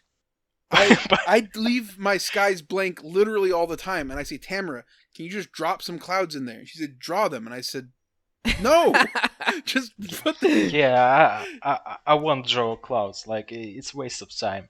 But you can just put them like from the photos or something like that. By the way, Sinclair and shiny things. Like in the third issue, there was a page where Alfred like staring at the photos of Bruce, Dick, and Damian, and on the second panel, the floor is like it's 100% meant to be a carpet, and Sinclair was like, nope, it's a shiny floor, metallic carpet. Yeah, you can see the texture or like on the shadows from the table, and he's like, nope. Yeah, I see that. I'm looking at it right now. You can even see where the carpet ends. It's so funny. That rules. Yeah, he just gave them little glares and everything. Man, this fucking book is awesome. Anyways, so yeah, Dick, Damian driving down the road, and Robin says, "I told you it would work. All I had to do was adapt my father's blueprints." And I like how Dick responds, "I'm sorry I ever doubted you, Damian." It's just like, all right, bro, let's just get this going. And we get some more cool sound effects, and they blow up the car, or they knock it off its course. And there's a note. I mean, the next page, Damian tells Dick, "Never use real names in the field," like in his quotes, your words. And Dick says, "Oh, you're paying attention." And he's like, "I'd have killed that was a test. Flying Batmobile when I was Robin." Yeah. That's going to be important, though. The fact that there's a little detail though of Morrison saying, Robin, like pointing out the fact that you're not supposed to use field names or whatever out in public, because there's a line that I want to use in my wrap up from a later issue that he references back to that. That's really neat. So yeah. Anyways, the Russians say, "Now we die." And I love like the big fucking glares in Mr. Toad's fucking eyes, and he's like, yes. But they don't die, because the Batmobile, the goofy looking like little buggy Batmobile thing, I love this him up and Batman. Like I think it's my favorite comics Batmobile. Such a quietly concept, though. Yeah, it's so fucking good. So simple. Like it's literally perfect. Is there any choice with it? I don't know. Like they should have used it in the movies. I don't know. Yeah, I've only seen it like in backgrounds of things now. Like I hate the fact that they have to go back to like a regular looking like little tank Batmobile. Like I don't like that at all. I like how bouncy it is. It's fun, you know. So yeah, he drops Mr. Toad into the thing, into the river. Another cool splash sound effect. And Mr. Toad is grabs a suitcase and starts climbing up a ladder and says, "Ignorant jossers, so better be worth it. Pig had better be pleased." Which I don't know. I just love everything about this. Like the art is so good.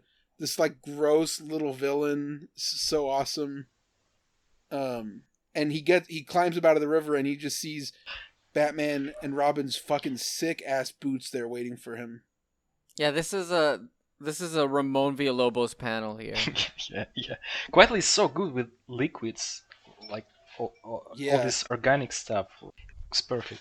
By the way, these clouds on the background, I don't mind pasteurization effect on them.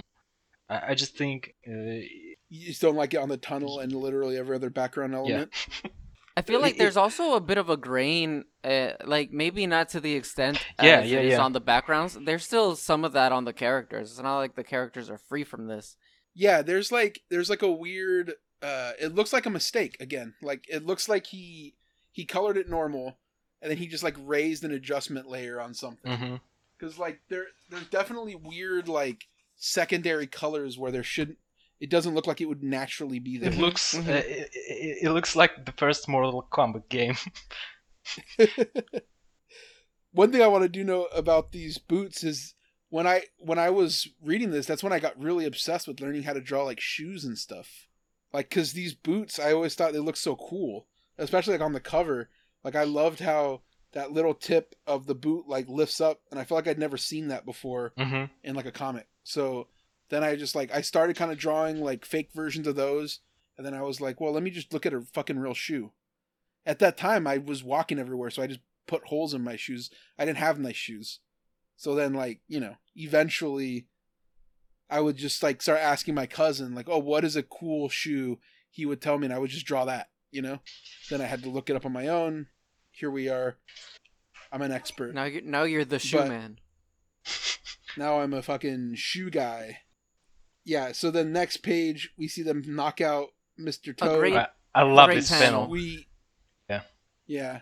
I tried to ape it for my fucking thing. It did not come out cool. I think... I tried my best. It did not look This tight. is exactly why Frank Quitely is the best. It's the panel after the action. There isn't any speed lines or there isn't any motion lines to indicate that those punches come from another place, like that there's a swing or anything like that. It is just conveyed at the exact moment where all the information you need is understood, and basically instead of a sound effect or a big explosion type thing, it's the suitcase. The suitcase is acting as the smack. Yeah, and the dominoes popping out, they make the motion effect. It's incredible. Yeah, it's sweet. You can feel the impact of their hit. I also love the little drip off of Mr. Toad's chin because he's getting punched real hard, but he's wet. And it feels like a panel that just wouldn't be in a traditional superhero comic like this. Like, one thing I'll point out about this page, it's something that I love about Quitely, is that he doesn't draw a lot of backgrounds. He famously hates it. That's why when he draws them, but in a smart way.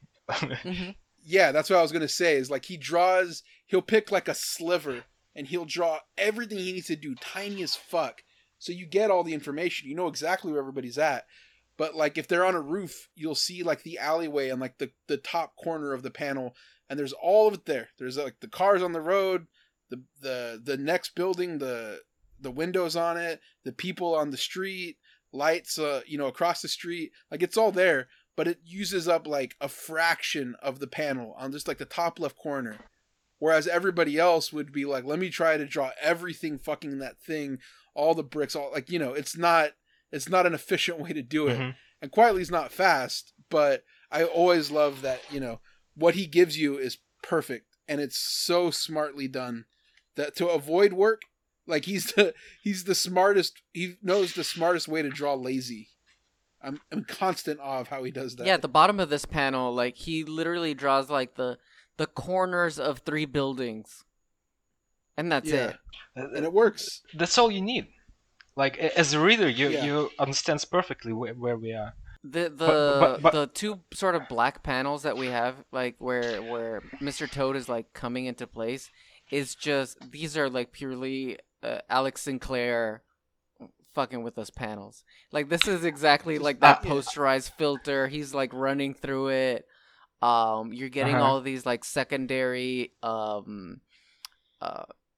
accidental colors. After images. It's great. Like it feels, it makes the sky and the background posterization stuff feel very purposeful, and it works. I love them down. The first panel is not that big. Like it's just barely 1/3 of a page, and all these black panels, third and the fourth one, like they're pretty big, and it creates this pacing when it's not something big that happened when they captured him. Like punch him. It's just. I think that's why this book is also a breezier read. Yeah. There is a agreed decompression between Morrison and Quietly to sort of like let the story breathe with like these sort of like bigger, emptier panels. Yeah, so Batman blindfolds Mr. Toad, and he says he's going to drop him out of the sky if he's like doing advanced interrogation tactics. This is the one thing about this book that I did notice about Dick as Batman, is he does this quite a bit where he'll just like torture someone to get information out of them. That's how he's getting in Batman character. He's like, how can I be Batman? His detective mode is to just torture people. It's kind of sick. When he's searching the second guy with the burning head, it's like it's the Sin City torture. Straight up. Yeah, he's like literally driving him down the road and dragging his head on the cement. Marv literally does that in the movie. Yeah. Or in the comic too. Yeah. But he's just playing with this full Toad. He'd like, he's not really going to drop him off a building. He like drops him like 2 feet from the ground. Yeah, I love that he like drops him in front of this police. He's like covered and he's like ripping the thing off his head. He just looks like such old school, like kind of superhero-y shit. Mm-hmm. Yeah, all of Toad's dialogue has like a froggy taste to it. So then they're at the Wayne Manor, and they're packing up all the fucking Batcave. I like how like the robot T-Rex is all like burned out and like fucked up looking. Mm-hmm. And again, you just see it through like the silhouette in the foreground. Very cool. They have like the Batcopter, and it's like in shambles. They're like covering everything with cloth so it doesn't get dusty, I guess. I like that. That's a concern of Alfred's. Better preserve this shit. Yeah, and they're just talking about how they had just lost Bruce Wayne, because he at this point is killed and sent backwards in time by the Omega beams in Final Crisis. Yeah, for the intents and purposes of this book, he's dead. Like, right. We're processing the loss of Batman as something that's like definite, and I would have appreciated that, even though I know it's impossible. It's funny, like on a tangent, I did want to mention like this book was coming out at the exact same time as Captain America got killed and Bucky replaced him. I just thought it was funny, like that these two books had practically the same, like Batman and Captain America were going through basically the exact same story arc at the exact same time, and there was very different executions on both sides, but both were inevitably plagued by the assurance that everybody had that the original was going to come back. It's funny you bring that up, because I was just talking about that whole thing, because Brubaker has been he's been in the news. He talked to Kevin Smith about how he gets more money off of a cameo from like some movie he was in. I don't know which one. Was he in Winter Soldier? He was a background person in Winter Soldier, yes. Yeah, he said he gets more royalties off a cameo from the Winter Soldier movie than like any royalties from making the character or whatever. And it's like, well, you didn't make. Yeah, it was an existing character. Like it was a new design. Yeah. So like basically, the artist is the one who redefined them. I love that our guy Rob had been giving him shit. I heard he did like a whole roast session somewhere where he was just like, when I create things from the ground up. He's like, I don't take existing characters and just like change their costume. I like, I make Deadpool, I make Cable, motherfucker. I make shit.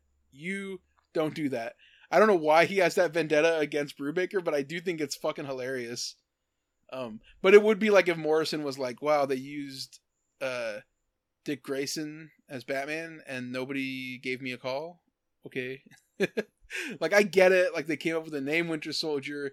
They were the ones that said make him emo with long hair and makeup and, the metal arm. I understand it, but like Bucky was around. Yeah, it is weird that Steve Epting wasn't in this conversation at all.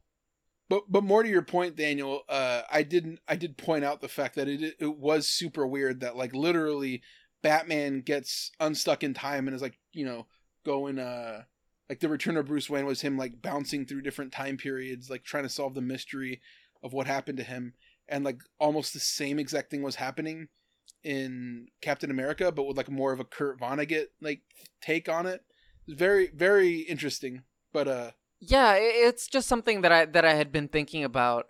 I've been watching the Falcon Winter Soldier thing, and as I was reading this, like it just sort of all flushed back the idea that because I really liked Bucky as Captain America for that bit of time. It was interesting. I mean, it felt much more like this feels much more like a new book. Batman and Robin feels like a new book with a new premise, whereas with the Captain America stuff, it felt like a continuation of the same Captain America book. Same artist, same writing, same coloring. It felt like the same thing. Whereas here, it's what we keep coming back to, like the promise of what this was going to be. And I guess going back to this page, it is like the meditation on what Batman means and what the responsibility that Dick Grayson has to assume with that mantle. Yeah. And he's like, packing up the shit. He's like, all right, like it's, I love the idea that we're going to see his new place here in a second. But he's going from like this stuffy old mansion to like a new money kind of apartment downtown, I'd like that idea of like he's more of a playboy in Gotham and not like a freak living on the outer fringes, Mm-hmm. He's like a tech millionaire and not like some, oil baron from the 1930s. In a very Batman shaped building. Yeah.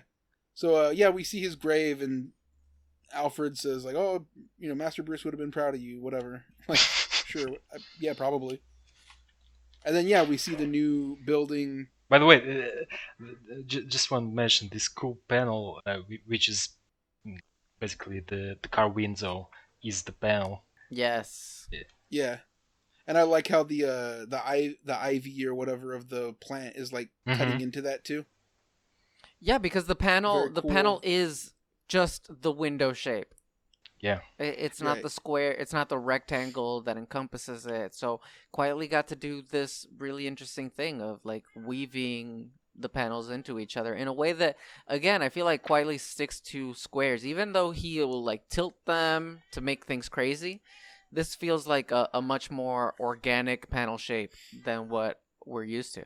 Yeah, I've always admired that about him, and he doesn't need to do like inset panels or like weird shape panels or he doesn't do like gimmicky storytelling. It's almost always all could be on a grid if you wanted to make it a grid, like it's all rectangles, but when he does make it like these black borders and having silhouettes cut in, it feels a little bit more like he's doing interesting things, but it could still, like, you could still just draw the panel borders there if you wanted to. Sinclair on the background on this last panel does go a little bit crazy. Like, that sky is it looks chopped and screwed. Yeah, it's sick. I love that about it. Anyways, so yeah, we get them in the mansion. It's like he is living in like a TikToker influencer house, like these new young LA fucking mansions that all look exactly like this. Yeah, the apartment, the condo. Yeah. I also like how he's got the Elon Musk tunnel underground for his Batmobile. And it like goes outside of the panel. Like you could say that bottom layout would be the quote unquote Batcave, but the tunnel actually like moves out of the page in a sense. Yeah, so it's Alfred bringing them drinks, hanging out, doing Alfred shit. And Damian is being a little prick, of course. Like, treats everybody like shit, thinks he knows more than everyone. Alfred's trying to like give him a little bit of help or whatever, and he's like, whatever, dude. I like that stuff. And Dick is sort of saying like, oh, I wish I could shake the feeling that I'm wearing a shroud. Like, he's feeling a little insecure about his position as becoming Batman, stepping into his father's shoes. And I love that Damian's reaction is like, well, dude, if you don't want to fucking do it, just move aside. I'll do it. I'll be Batman. He's like fucking 10. Yeah, like Dick's experiencing the imposter syndrome. Not only because Batman's shoes are impossibly big to fill, but also because he feels like Damian could do it better if he was old enough. You think he thinks that? That's an interesting take. I don't think he thinks that. I see that a little bit. I think in maybe it's just like the way Quietly draws sort of a reluctant expression on Dick's face, but it almost feels like he knows he's sort of like holding a place for when Damian grows up. Yeah, I think he's a little bit jealous of Damian's confidence, Yeah, I don't know if I agree with that. I feel like in this book, in the Batman sort of like mythos in my head is that Dick Grayson was always like preternaturally gifted at all this shit. And, Damian on the next page is like, like shitting on him, saying, I was bred for the job and trained in the arts of war by the masters of my mother's League of Assassins. I could just as easily continue my father's work of my own. But like Dick Grayson didn't need that. And he was still Robin. He didn't die. He was totally like, he did essentially the same job as the current Robin. He tells him as much. He says, well, maybe one day, Damian, but not today. Get in the car and don't forget your mask. And I like fucking Alfred's face, like, oh, this shit. a great bit of like dialogue-less acting. One of the things I love is how he like quietly will have everybody participating, even if they don't have dialogue. Like Alfred's expression there is says so much. Yeah, so I love how when they leave, Dick gives the line, crime is doomed. Like, he's just getting them amped up, saying, like, real corny Batman type shit. And Damian's just like, he literally says, humph. So they're driving, and they go to... they don't go to the circus, right? We just cut to a circus, or like an abandoned circus. Gotham has so many abandoned circuses. That's the thing, is like, which one? Yeah, right? It's a nightmare in every corner. And we see a bunch of these little girls that are all dressed the same. They got the same like freak faces and, long red hair and like creepy little blue dresses. And then we see Mr. Toad in prison saying, you can't keep me here. The city will belong to us soon. Don't know who. Then we see another old timey car. I do like how he mixes like old timey cars with modern cars. Like, the old-timey cars are always for the villains. They're always like, It also makes sense because they all these old-school, like, circus guys. And it just feels right. Well, I like it because it makes them feel like Dick Tracy villains. Like, all my favorite Batman villains, like I said, are just, like, freaks in suits. And Yeah, like that's a Dick Tracy villain. They should all just drive old school cars and think it's like, Al Capone era. Mm-hmm. I think Frank Wiley does a really good blend of sort of the anachronism of Gotham and somehow also making it modern. Like he'll have like these like big neon signs and some modern cars and Sinclair will give it like brighter colors, but then at the same time he will put in that sort of like old world architecture at the same time. It feels like a really delicate dance that could have been messed up by a lesser artist. So then we cut to them back in the Batmobile, and Damian's still talking shit. Says, "If you can have my respect if you earn it. That's all I'm saying. You're not my father." It's such a petulant, like childish little thing to say to him. And I love his response. Is just like, "Yeah, lose the attitude, Robin. I can still offer Tim Drake his old job back." And then the line, "This is it, Batman and Robin together again for the first time." That's such a classic Grant Morrison-y thing to say.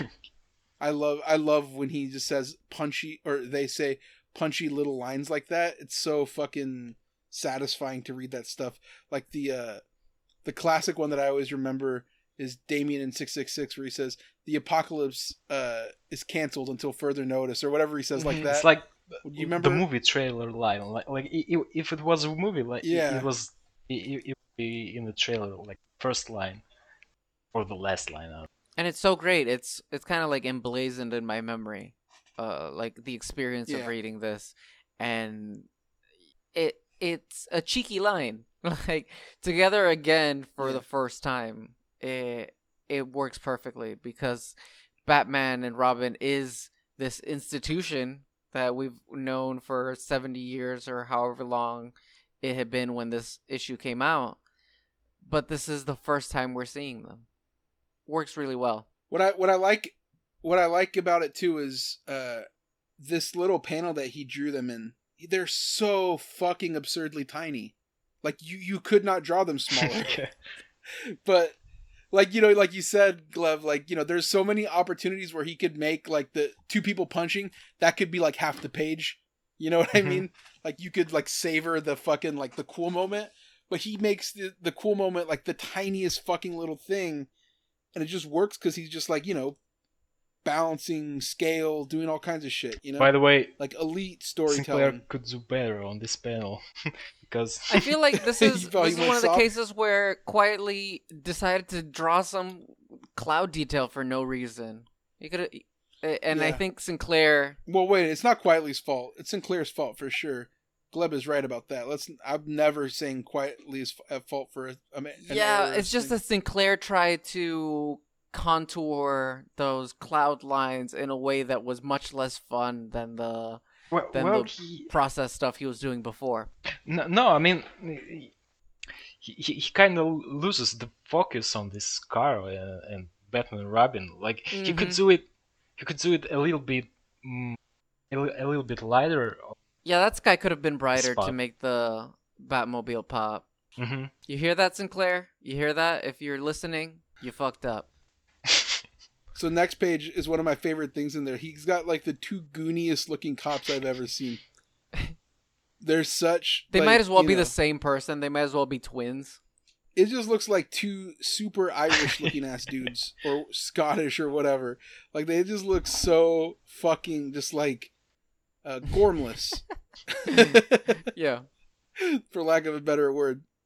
They just like their jackets are like ill-fitting, and they got like these underbites and overbites and fucking goofy noses. I just love how he draws these two little dudes, and they're only there for 2 pages, but they just feel like, I know who these guys are. They're like those two dudes from Brooklyn Nine-Nine, like the lazy fat ones.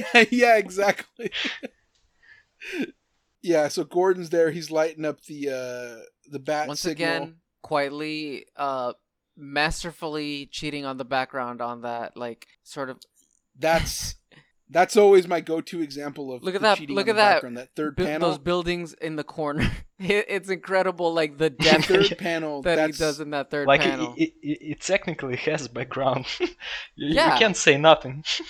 Yeah, absolutely not. Yeah. It is masterful in creating space. It's just like it's infuriating to me how well he does it, and like I really do feel like Jesse Pinkman's screaming he can't keep getting away with this. So yeah, then we see Batman and Robin jump off, fucking 6-shot, full page splash. That's why I think he knows, like, I don't have to do it on every page. Like, I'm gonna have my moment. That moment will be fucking sick, and you know that's the one. Then we cut to the flaming head guy. I still don't know his name. I don't know if they ever said it, if they ever say it. But he crawls out in front of the police station, and the two idiot cops. They might as well be the they run same up to him. cops, but they're not. It's the same like lumpy they run up. Archetype. They run up, and it's kind of like the call the ambulance, but not for me. That is exactly the intention of this flamehead guy. I mean, he literally says, "Help! Help! Somebody help me!" And they come out to help him, and he says, "Light me!" And he like starts fucking burning their throats. So then we cut to a girl talking to her dad. She's the niece of the Russian from the first thing with Mr. Toad, the first scene. This is Lev, I think. Lev is the one in the... Mm-hmm. Lev is the other guy. The Lev bald is one. Lev yeah. is the one in the closet. Lev is the dead bald one. The hideous, disgusting bald one. Mm-hmm. Yeah, so he's dead. And then we see that Mr. Pig, Professor Pig rather, has tied down the other Russian guy in like this crazy rope, like concoction under the table. And he's just talking hot shit, saying like, you know, I'm going to remake you. Just do like some supervillain evil shit. Pig is just into Japanese shibari. Yeah, exactly. He says, you've been a bad man, Nico, but that's all over now. Pig will make you perfect. I love, you know how I feel about this. I love serial killer villains. I love ugly Batman villains where it's just a guy with a mask or a fucking ugly head. And this is his first appearance, right? Yeah, this is the first time we meet Professor Pig. And he's just a guy who takes these like weird little doll faces and burns it onto people's, like over their actual faces. So they're just like deformed doll head freaks. They're called Dollotrons. And basically they become his army. Yeah. And then it cuts to his daughter screaming. And then he's, Professor Pig, like, then your daughter, in fact, you'll help me with her. And when I'm done, you'll both be lovely dolls together. Pig will make her perfect too. Pig is here to make everything perfect. Close up on her scream. Then next in Batman and Robin, the Circus of Strange. And then we get these 3 cool panels that are like a next time on Batman. Something kind of that thing, I never saw done in comics. Yeah, it was very crazy. Because like the space that you have for it is like, the economy of space is like, why would I waste that? But like you said, they're pretty like, they kind of just do whatever the fuck they want. Plus, it adds to the mood, to the whole mood of the series. Yeah, of like the poppy fun, it's old school kind of shit. So yeah, we see Batman fighting this weird silhouette who we will learn is like a Siamese triplet guy. Yeah, it's like 3 dudes acting as one. Like that scene, I reread the second issue and it's so good. Yeah. And then we see Robin getting stomped out by the Dollotron, and then a bloody Domino. And I think in the single issue format there was that other page, right? That was like, and then what comes next? Yeah. This run. Yeah, do not miss. Yeah, that's not in the trade. Yeah, they have Damian walking away from, like, you can tell that all of these were drawn before any of those future issues were drawn. So it's fascinating to see where these are like the glimpses of what if Quitely had stuck with the book. And so you see Damian like running away. You see like this hint of the new Red Hood. You see Batwoman fighting Batman while the original Batman is being resurrected. And you see a mysterious masked man with the keys to the Wayne Manor. Imagine if they did that like in the third issue, but it's like, next in Batman and Robin, and there's just Philip 10 panels. I wish. Like, I would have been more ready. And so yeah, I mean, like, that's the first issue. You want to do our episode sort of our one issue breakdown of I mean, we can break it down, but we're also talking from the context of, like, we saw further into it. We can talk about, I guess, maybe a little bit more broadly what we thought about Batman and Robin. Yeah, after the one issue. Okay, let's talk about the first issue specifically. Yeah. Yeah. What are your takeaway from that issue? I was ecstatic when I first saw it. I was down from just reading this. I'm sure I would have kept reading it even if this issue was, like, let's say, like, normal or, like, mid. But this was a gateway. Like, maybe this was how New X-Men was for you. It's like your only X-Men experience. This is, like, my only real Batman experience. I tried to read other stuff. I got into, like, later I found Morrison's when Morrison started with Detective Comics and, like, Andy Kubert, right? But this to me is tops. I was so happy to see a change. It's like you get to see the Batman and Robin dynamic flipped. You get serious Robin and sort of a jokier Batman, or a more lighthearted Batman, or Batman without so much of the trauma. And I don't know. I didn't know I was starving for this until I first read it, and it left a good enough impression where I stuck past it in like I just forgot to cancel it on my pull list, but it was good. I was happy. Sinclair killed it. Story wise, it's light, so we can't really, like, speculate or really get into the nitty gritty of what the Batman and Robin plot is, but it's just a really great encapsulation of the promise. Well, if we're calling it that. Gleb, do you have any thoughts? Well, when I first read it, like, I didn't know why Zeke became Batman. I didn't know the context, but I didn't even care. That's when I think that's when for the first time I thought that I prefer, like, the good standalone books, and I don't really care for the whole continuity thing, you know. Just and yeah, that was very, very fresh. Where, like, for me, when when I read it for the first time, and I haven't read a lot of Batman comics at that point, and still, yeah, I still get that that was very different.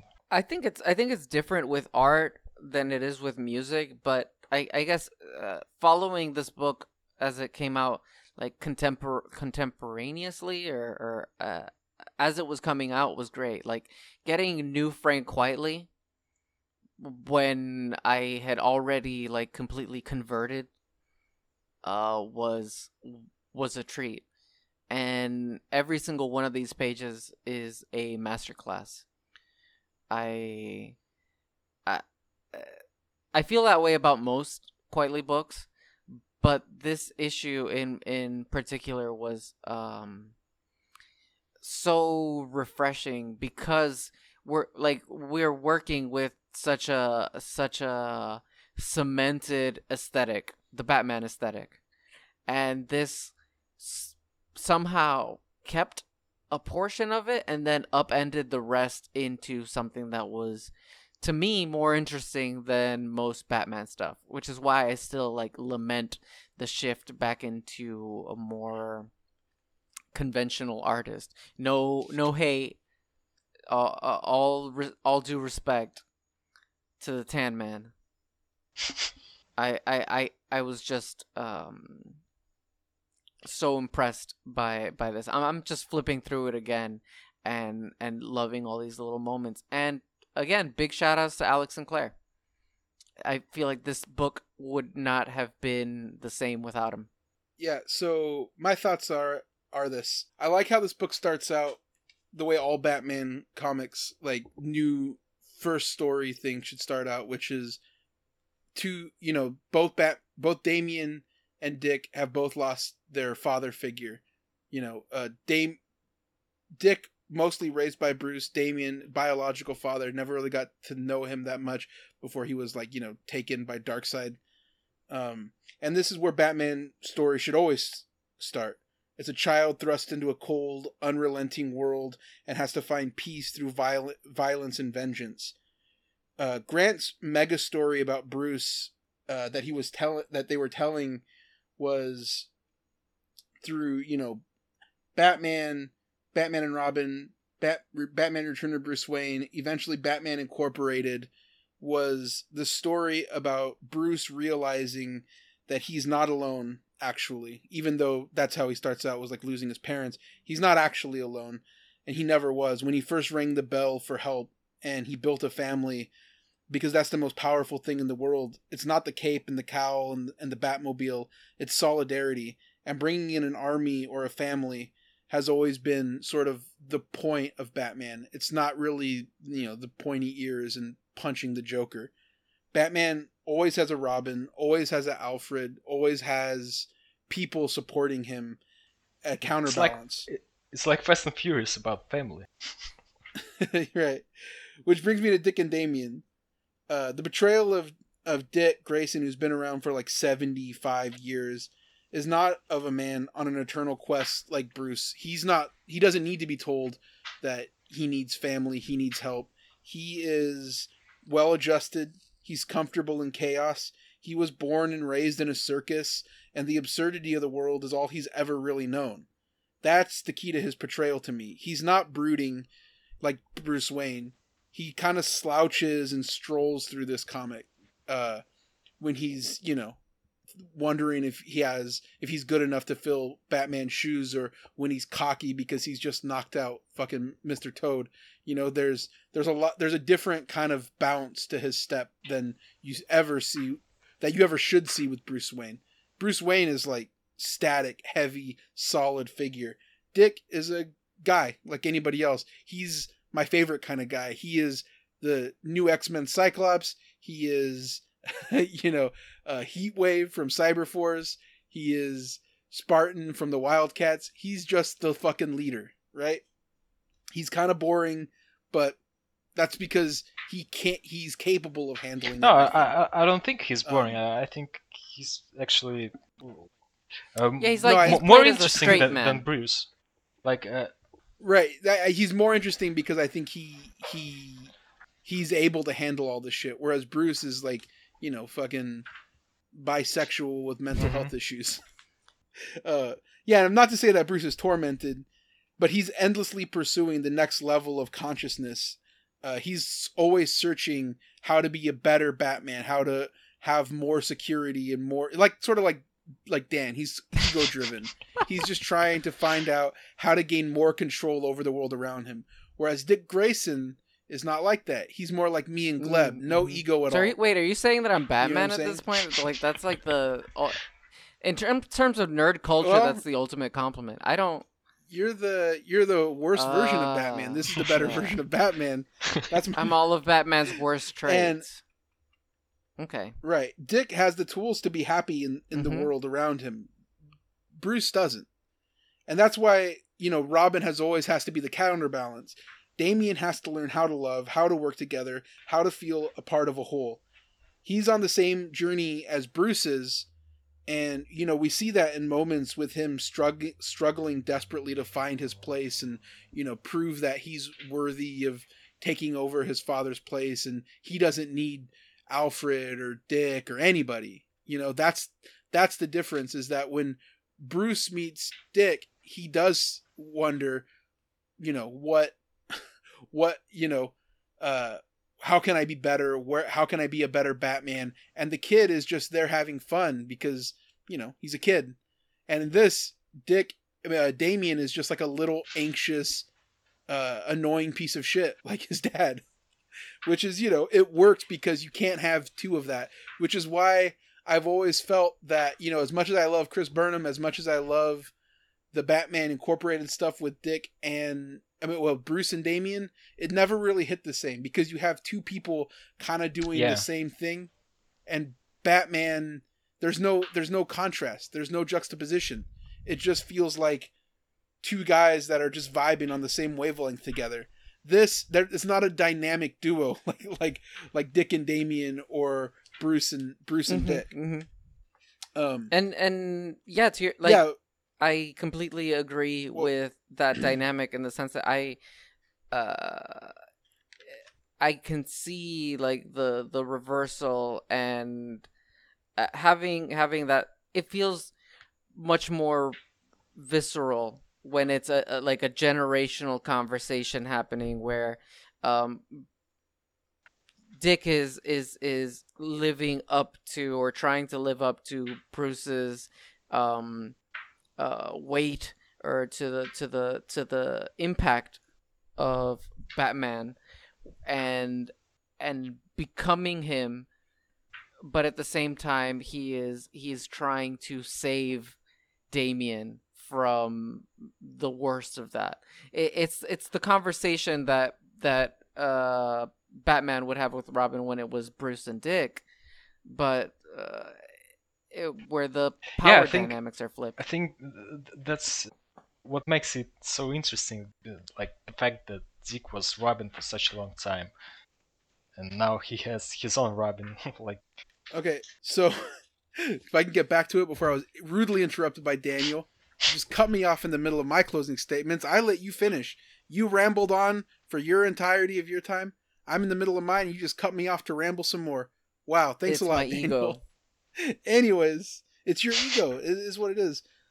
If I could finish up my thing, that's why when Morrison says at the end of their great Batman mega story, there's a moment at the end of Batman Incorporated where Dick and Damian are together, but now Dick is Nightwing, and they're having one last moment before, you know, Damian sacrifices himself to the Leviathan. He tells Dick, "So far, I'd say you've been my favorite partner.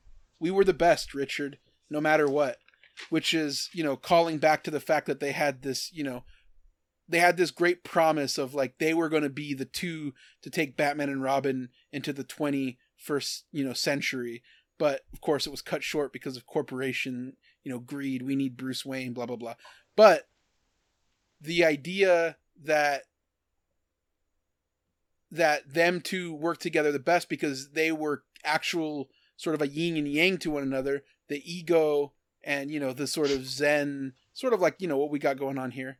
Yeah, I'm Batman. But because no, you're Damian. You're definitely not Batman in this situation. But anyways, you cut me off again, motherfucker. I was in my fucking zone again. You derailed me. Damian and Dick were together one last time, and they were telling each other that they were the best. Right. And that was he's saying his name. I'm sorry. I can't say anything. Yeah, he said his name, which again, Gleb, harkens back, as you know, to the point that I mentioned earlier, because unlike Daniel, I took notes. You know, I prepared something for the end of this, but I get that he doesn't feel like he needs to. It's not necessary. Whatever. I'm not bitter. I'm not angry about it. I'm going with the flow. I am Zen. I am above it all. Anyways, yes, it harkens back to the moment where when you first see them, they playfully talk about how they don't use their names in public. And yeah, where they go from here, they eventually split up, as we all know, so that Bruce Wayne could come back and sort of have a father-son book with him for a little while. And Batman goes on to have Batman Incorporated, which is sort of like Batman trying to do an international leftist version of solidarity for Batman and all that. But, you know, the Batman and Robin having a partner, a comrade, that is sort of key to that dynamic. And that's why I thought it was cool that this is the first time it's ever been Batman and Robin, not just Batman, not just Detective Comics. You know, it's the first book that there was ever the two of their names together, equal parts. And I think that's cool. So, yeah, good first issue. So what's your favorite Robin? Oh, my favorite is Jason Todd. Why? I thought you were gonna go. I honestly thought you were gonna go for Tim Drake. Fuck no, Tim Drake. Listen, that's a soft. But I thought right I thought Red Hood was just too stereotypically Villalobos a response. you thought I was. Yeah, Zig I was when like, I he wouldn't go for zig. the outlaw bad like, boy. He wouldn't do that. He wouldn't. Come on, no, false. I did. When you first meet Jason Todd, he is stealing Batman's hubcaps. Here's why I like Jason Todd so much. Dick Grayson, like I said, sort of preternaturally good at all of this shit. Was an amazing athlete, was a gifted, detective, like had all the tools to take over the Batman role. Like he's who Batman would scout. He's like who he would get the Jeffrey Epstein plug to be like, get me that fucking child on that. You know what I mean? That makes so much sense for why Batman would want Dick Grayson. Jason Todd, Damian, like he said, was bred for this. Like literally in a test tube and then trained by all the same people that, trained Ra's al Ghul, Talia, all those motherfuckers. So he's set. Tim Drake, fucking computer nerd. We're not even having a conversation about that being my favorite. Tim. Yeah. Jason Todd was the only one who was not really good at anything, was just a tough little bastard. And I like the underdog. I like the fact that he should have never been Robin. He is not overly athletically gifted, not incredibly smart, just kind of willed himself into that position. And I think that's a very intriguing sort of sidekick for Batman. He's the working class Robin. He is not from a family of extremely gifted people that are training their kid to do this. He is the Batman. He is the fucking flower that grew from the concrete. And I think that's cool. That's fair. And I also like that when he comes back from the dead, he has that cool white streak in his hair. Yeah. And I hate that they never draw that on him anymore. I didn't like in this book how they had him look like, Rorschach. Like he just looks like a freckly, redheaded afterwards, weirdo. Was that Morrison's decision or did why did they make him that way? I don't fully know, but I do know that the initial, so there's two different introductions to Jason Todd. And the first one, he's much more just classic Dick Grayson ripoff. The second one is when he's street tough kid who's smoking, stealing hubcaps and all that kind of shit. It was kind of retconned to make him more interesting. And when you first meet him, he's got red hair. So I think that was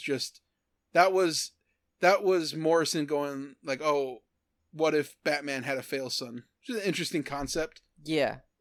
But I don't think Jason Todd is a fail son. I think he's a fucking badass. I think he's the most, he is the most Joker-fied of all the Robins. He's the most black-pilled, or red-pilled, rather.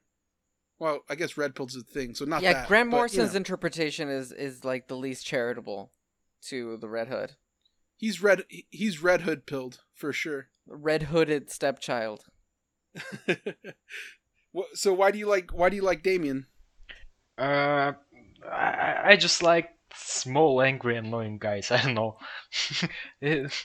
That's my favorite type of characters. He's a punk rock Robin, No, that's not true. Because my guy Jason Todd is punk rock Robin. He's got the cool hair, bro. Yeah. Dick Grayson is glam rock Robin. About? Yeah. Damien is definitely screamo. Yeah. Robin. I think that's more accurate. Well, that's even better. Yeah, I know for you. I like Dick Grayson, but he was always Nightwing for me. So. Yeah, there's I feel like no writers ever really, for my taste, ever tackle any of that with any kind of like working class sensibilities, because I think there's stuff there. Like I feel like the idea of like Dick as sort of like a nouveau riche version of Batman in this was kind of interesting. Like they don't really explore it that much because they have to get into the, you know, continuity of everything. And it's fun. Like it's a super fun book. It's very colorful, it's very bright, there's cool action shit. But it gets tossed into the sludge of being a DC comic so fast that it never gets to be like, you know, like we said, like it was a promise of a more interesting sort of a book on like a bigger scale. You know what I mean? Like Morrison said in one of those interviews that they could write that for years. Yeah, I guess I got used to seeing so many amazing first issues or big concepts like this book that got tossed into that sort of continuity grinder and turned into everything else that was out at the time, that it kind of creates a resentment that I shouldn't have, honestly, because comics, like, people are working on them, people are creating them. I'm just calling back to like how fair and even-handed Michel Fife was during our episode. He did make me reevaluate some of my like more harsh takes on the usual comics as usual, basically. But this is like Batman and Robin was a gem. Yeah, there's a Morrison quote from that time that I had like put aside and I forgot to read it during my rundown because I was, you know, weirdly thrown off my course and I forgot to weave it in like I planned. But there was an interview where they said, I also wanted to show a healthier Gotham City too. The whole Son of Sam Rorschach narration. This city is an open sewer where rats feed on the broken dreams and filth of other rats, where sneering, gnawing urban predators, blah blah blah, has become cliched and unconvincing. If Gotham was so bloody and awful, no one would want to live there, and there'd be no one to protect them from there'd be no one to protect from criminals. If Gotham really was an open sewer of crime and corruption, every story set there would serve to demonstrate the complete and utter failure of Batman's mission, which really isn't the message we want to send, is it? You've got Batman and all his allies, as well as Commissioner Gordon, and the city still exudes a vile miasma of darkness and death? I can't buy that. It's simply not realistic, and it flies in the face of in-story logic. And, you know, I like my comics realistic. So my artists and I have taken a different track, and we want to show the cool, vibrant side of Gotham, the energy and excitement that would draw people to live and visit there. Gotham needs as many faces as Batman, and it should be the loudest, sexiest, jazziest city on Earth. It had the best restaurants, best theaters, best art, best criminals, best crime fighters, etc. People put up with the weird crime for the sheer buzz. Yeah, I feel like that's like the take on that is so fascinating. And if you're gonna have a conversation about class and all that, I always think it's funny because people constantly have this take on Twitter where it's like, well, if Batman really wanted to help people, he would just donate money to, you know, whatever. And like this book is Morrison addressing that idea of like, yeah, like they've done it. Like Bruce has done that. But there's still going to be crime because there's still going to be awful people in the world. People are going to be born looking like toads. Like, if Commissioner Gordon at this point is the commissioner and he has cops on the beat, like you have to assume that it's not a cab because Batman would have fucking killed all the bad cops by now. Yeah, that's part of the fantasy of Batman then. That like. Yeah. The good cops work and understand Batman's mission, and he has made the cops better and Gotham better. Yeah. That is, like you said, part of the fantasy, and like it's funny because, you know, most people that make that take are not actual comic readers. Yeah. So, you know, there's not too much that you have to, you know, really pay mind with. But that there's shit. also that it is funny to see those kind of critiques already, like, dismantled by Morrison over 10 years ago.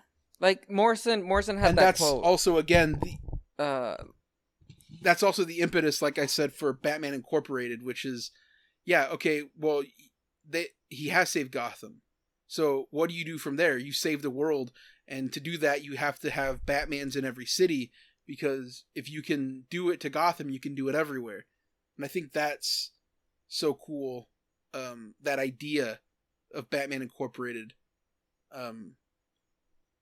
But anyways, what were you saying? We should read some Batman Incorporated at some point. Maybe. Yeah, of course. Maybe when Gleb has another project or something like that. But when he draws actual Batman, that'd be pretty sick. But right now, I'm loving his Damian. Yeah. So Gleb, let's talk about Robin for a bit. Let's do this. Well, like we're talking to Gleb, I promise, but I just wanted to say, like, I feel like there's so much of the personality that Gleb puts into Robin here in this issue that we're first witnessing. Yeah, he's a rude kid. I feel like Gleb accelerates at being a snot-nosed little punk. Yeah, I think Quitely is like my I model my Damian on his Damian, and just like with my style, giant ass like, head. I'm basically drawing my version of his Damian, but there's other influences, but yeah. Robin will be a tournament comic, like it's very manga inspired, and I think in terms of fun and campiness, it's kind of similar to the first issue of Batman and Robin. I think people will love it. Yeah, we're pretty lucky that we know you well enough that you sent us that first one, and it looks amazing, and it's well written. Shout out to Josh Williamson, the homie. Yeah, I'm looking forward to seeing how that goes. I don't know how much we should talk about it, because it's like, this should be out, I imagine, when that comic comes out. But I don't want to spoil in case people don't read it or whatever. But when you approach it, like, I think it's interesting because it's not set in Gotham, right? No. It's on Carta Maltese. It's like set on Skull Island with King Kong. Yeah. It's basically the Adventure Island. This tournament, like a Bruce Lee movie, all this stuff. And it's funny because people are asking like, is he Robin again, or what? What is he, new moniker or something? I'm like, guys, the book named Robin. He's Robin, okay? Like, right. Yeah. It doesn't mean he's attached to Batman automatically. He can't be Robin without Batman. Like, it's possible. I think the one who really lost out in this whole competition really is Tim Drake. Right now he's just Drake. That's his. Yeah, like he has a costume with like a D on it, and he's just going by Drake. And I feel bad. It really feels like a dead end character right now. Damn, it's 4 a.m. in Gotham. Drizzy Drake checking in. Yo, I lost my spot to a 10-year-old. It's tough. I know when that bat phone blink. And that's it. That's all he's doing. He's just doing Drake imitations, with like bat puns. Yeah, what a pathetic character. I know some people really like him, but I've always thought he was a nerd. It was very strange. Yeah, kind of. I liked the Tim Drake of the animated series when they do like New Adventures of Batman and Robin, because they completely like skip over Jason Todd. Like, no offense, Ramon, but I mean, none taken. That's why I like him. It felt nice. It felt like a good, different character. But who he has been in the comics has just always felt like not hot, not cold, not any particular take. He just like does more in front of the computer. Yeah, I don't like that. I mean, if I wanted a person behind a computer, I would I'd read one of those kind of books, but it's not what this is. Yeah, and This is even Batman. that was like do something. Batgirl's Get role up. or like Oracle. Like that's her thing. Now she's Batgirl again, but anyway, Batman continuity. That's weird. I'm more interested in Gleb's Robin take. How is the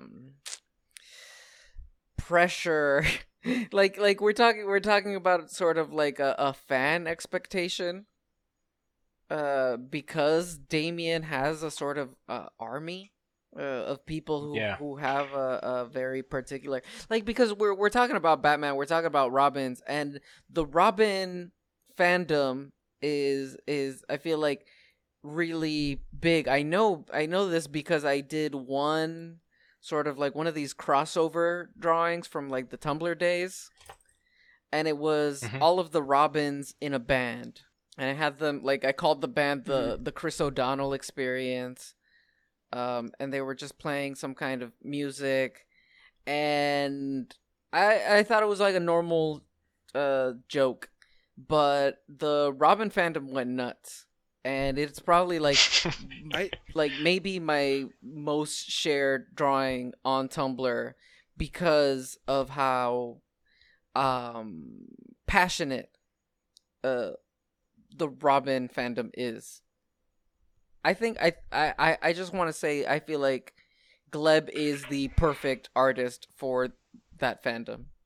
I don't know that you're really going to be capable of disappointing them because of how iconic your style is already for the character. Like, you're drawing him in the way these people probably like imagined Damian looking their whole lives. Yeah, well, I'm not trying to like please anyone or draw Robin everyone expects me to draw. I'm just vibing, and I think that's why it works. Right. And here's the thing: when I when I first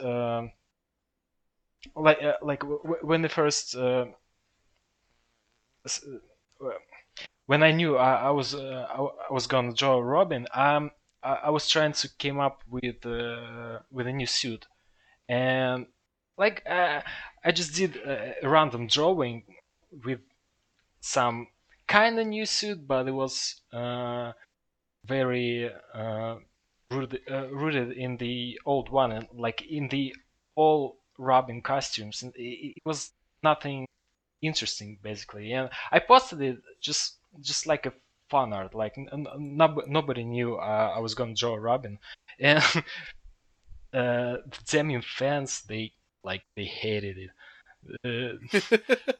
Yeah, I'm not term searching, but someone what tweeted me with this drawing, and I found that thread when people just they were mad, and that's when I decided that I'm just gonna design something completely different, like different color scheme, different shapes, but I still wanted to feel like it's Damian's costume.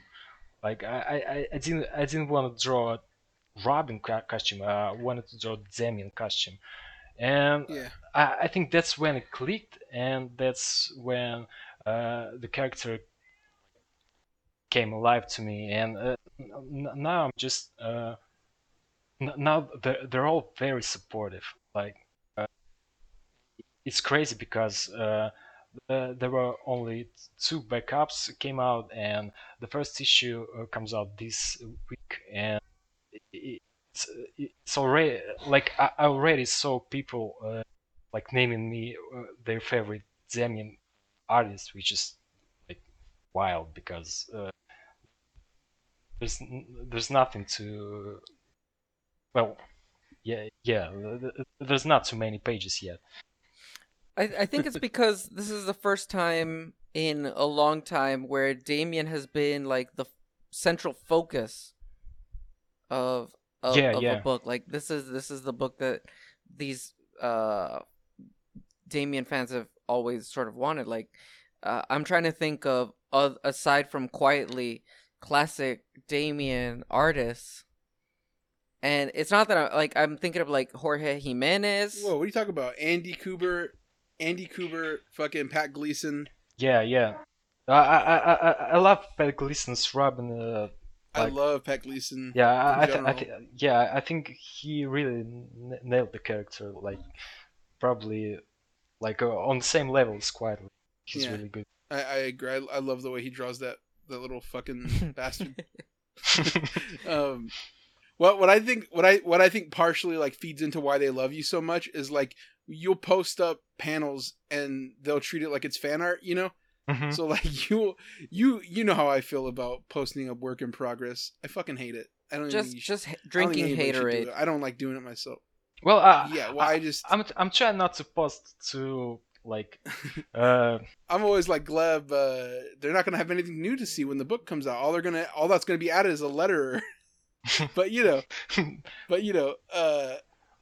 I think what's good about it is it makes people really sort of engage with you. Like it's like if you're putting up selfies, you know what I mean? Yeah, well, it feels more like you're interacting with the people on Twitter as if they're like your friend because you're just showing them snippets of the shit as it comes out. Yeah. And I think that's like an experience that like, you know, I personally don't look for because I'm not like a K-pop stan, right? But if I was, I feel like that's the kind of thing where like, you know, you're engaging with fans of that character, I think, in a way that none of the other artists would have done. More importantly than like the way you draw is like the way you talk to them. They seem to like really love that, you know. And because I've seen the way these motherfuckers will go in on people that you don't like too, and it's amazing. It's like so funny to me. Yeah, I think it works because they also like my online persona and the way. Right.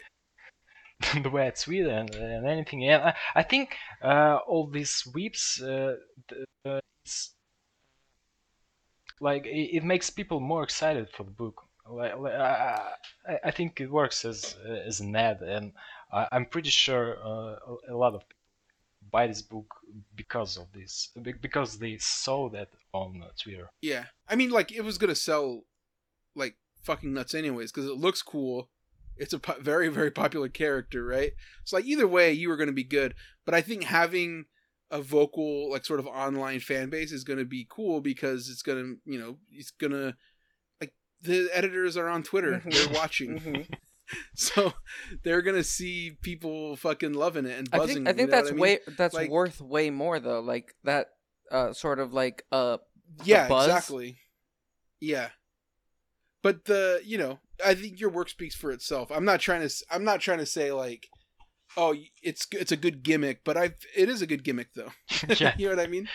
And that's why, you know, when you were getting abrasive with people, I kind of was like, hey man, like not trying to tell you how to live your life or anything, but you don't need to do all that.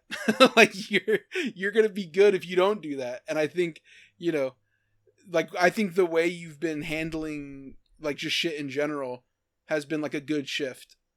You know what I mean? Mm-hmm. And it's like, you know, it's something that I've been there also. Like I've also had to like change up the way I talk to people and the way I interact is, you know, it's not even about like being nice to other creators or whatever. It's about like just, you know, dealing with people in general. Like Twitter is not important. Yeah. Except for that kind of shit. You know what I mean? Mm-hmm. And I think the fact that you know that is why you can make a tweet that's like a funny, you know, meme or whatever and kind of have like a hands-off approach to it. It's when any of us go overboard on anything where it's like this isn't going to fundamentally affect anything. Yeah, you know what I mean? I think that's exactly why it works because people know I'm not serious most of the time, and like Right. I'm just saying meaningless shit, and like it's Twitter, nobody cares, and like I'm trying not to be like one of those artists who just doing like the corporate talk on Twitter. Like It's Right. so weird. I think Yeah, like you don't have to be an arm of the DC Yeah, Twitter, you know, like the marketing plan or whatever. Like, you know, I was never that either when I was doing stuff for them or for Marvel or for fucking anybody. But like you just like getting people knowing who you are as a person, I think is important on Twitter. And it's how do you want to be known as a guy who just like talks shit just to do it, or do you want to like have a reason to do it so that when you speak out against something, it'll matter more. You know what I mean? Mm-hmm. yeah. So that you're not on your. You know, I don't want to get so that Gleb isn't on his like 5th account ban. right. No. Or just like, you know, like we'll talk about it a little bit. Like I don't want to get too deep into it, but like the shit with Byrne was funny because, you know, who gives a fuck about him, right? And you were 100% right. The shit with the Talking Heads is funny. I get where you're coming from, but like the extreme sort of like hostility that was going around, it was just like, man, is this a hill that you want to die on? That's the conversation that I had with you, was like, dude, I've been there. Like, I've been arguing with people for fucking no reason. And I've often realized, like, in the middle of it, like, is this the hill that I want to die on? Fuck no. You know what I mean? I'd rather be very successful and then tell them to fuck off after the fact. Yeah, like, well, Twitter is weird like that. Like, you put something as a joke and then it becomes serious because people are arguing with you and you're like, hell no, I'm right. Right, exactly. And like, I didn't even care about Byrne before that, and now it's like my character trait. I'm a Byrne hater. Yeah. I mean, look, I get it. I understand how that shit goes. I don't really care about Ed Piskor, honestly. Yeah. I just did it because I thought it was funny. I feel like Gleb is special in the sense that usually you get or companies get lucky if they have like kind of a mediocre artist, but they have that following. And Gleb is somehow incredibly talented and also has that following. And he's charming and funny and like. Well, he's funny. I wouldn't. I'd say he's charming. He tweets with a coolness that is impossible to emulate, and it's as opposed to Ramon's thinking, I think you should be starting more fights on Twitter. Honestly, I'm joking, but I don't know. It's a fascinating phenomena to see you riding that wave, and after that, like it's what you were talking about before about like the responsibility of having a group of people who are like down to fight with anybody who argues with you. Like I think you have embraced that responsibility really well. Yeah, I mean, we're joking about it. I mean, you do have the control of these Damien stands. Listen, and if any of you hear this, we're fans of Gleb. We're fans of Damien. We love K-pop. But I can see how it would be intoxicating to have people that are just telling you you're never wrong. That's why, like, when the EVS shit and all that, like, Comicsgate shit happens, like, all these dudes have, like, a legion of fucking weird, sycophantic, fucking idiot Comicsgate people that just agree with them about everything. And it's like, yeah, no wonder they think they can, like, say all this crazy anti-Asian hate speech. Like, because they keep existing in this echo chamber where they don't have any kind of pushback. You know? Like, I've had friends tell me, like, Ramon, chill the fuck out. You're going too far on, like, this thing. Or, be better about this. And, like, taking feedback from people is like part of just being a person. Well, and I think like a guy like EVS or whoever, like any one of those fucking dudes, they don't do that. Yeah. Like they're so convinced that they're right, and they're so convinced that they're just like they know better than everybody, that they don't listen when people try to, like, a friend or whoever says, hey, chill out. Well, I don't think that's the same case because Damien stands while being very passionate about this character and being in love with my art. They're still like uh, I'm not perfect for them. I'm a good artist who's drawing their favorite character, but they can still like say if I did something wrong. Well, no, if I were you, I'd tell them I don't accept any criticism from you people. This is why you're not getting a Stan army, Ramon. Oh, 100%. Yeah, no, I'm never getting a Stan army. It's impossible. But I understand what you mean, Gleb. That like, there's at the end of the day, you think that they're still there for Damien and not necessarily to stroke your ego. Well, like I kind of want to build an audience which I could carry on my creator-owned projects. You know, like I'm not gonna draw Damien forever. Yeah, right. Yeah. I want to draw my own shit, and like I expect people who like my work on Damien to follow me there. I mean, that I would be careful about thinking.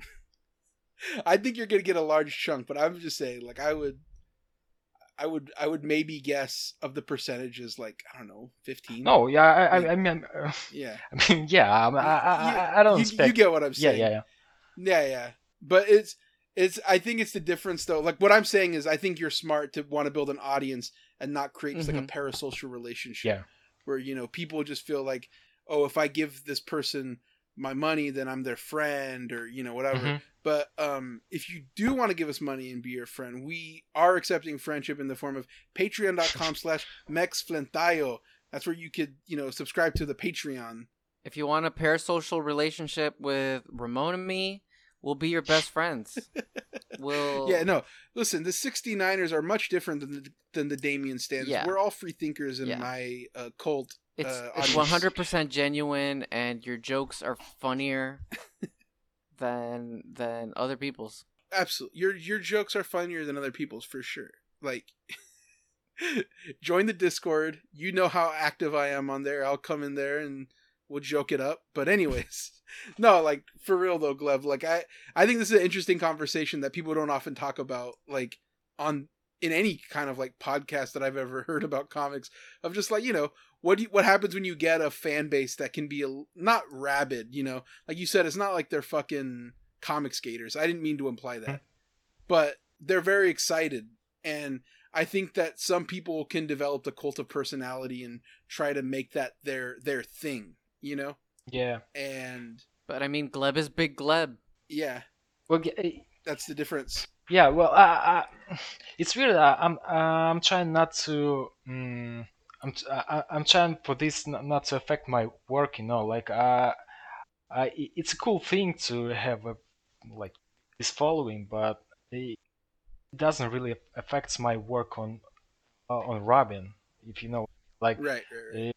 When I'm drawing comic, I work on it. I just simply don't think about those things. I don't read reviews or something. I don't know. You're not going to read reviews? For the first one, probably I will, but starting from the second one, I probably. That's. Yeah, I've always read reviews. I always feel like I'm interested in what people are saying about the shit. But it was funny because when my first review, like my first book came out, and I'm excited. I like search on Twitter, and of course nobody's talking about it because it was like a fill-in thing, but I'm like, I want to know, are people like digging it or not, So I remember for the first thing that I took over that had like a following, like even semi-similar to what you're talking about with like Robin, was I did Young Avengers after Jamie McKelvey, but not like real Young Avengers. It was like 3 of them, and it was backups in Original Sins. It was like it was a very niche comic thing. And I was very excited because I'm like, oh, this is like a bigger deal. So I go on Twitter and I search my name and I search Young Avengers, and I see them. I see somebody say in French something about me, and I'm like, oh, I wonder what they're saying. So I like hit translate, and it said Ramon Villalobos' art on this book is fucking revolting. Though like literally word for word, that's what the Google Translate said. It just like burned into my memory. I was like, well, this is why I shouldn't, I guess, read reviews. But I kept doing it anyways because that's back when I had an ego, of course. But now, as soon as your new books are gonna come out, no reviews, no nothing. That's for the ego. No, I'll look at reviews. That's not because it's not about feeding the ego anymore. It's about feeling in touch with the universe. What is the vibration of my book? Mm-hmm. How can I be a part of it? Mm-hmm. That's the difference. You just want to like resonate. Yeah, absolutely. Yeah. I just want to catch the vibe. That's the thing is I don't like me and Gleb have talked about vibes in this conversation. I feel like I haven't heard you mention a vibe once. I'm kind of wondering if you even have a vibe. I'm all about fame and out for myself. I'm trying to make it big. This is just a stepping stone on the way to really show everybody how important and big I am. Right. Yeah. Right. I also think one of the reasons why I stopped reading reviews is it's too many times me reading a review and there's no probably no mention of me or nothing like control F yourself. Oh yeah, and Gleb Melnick did an art.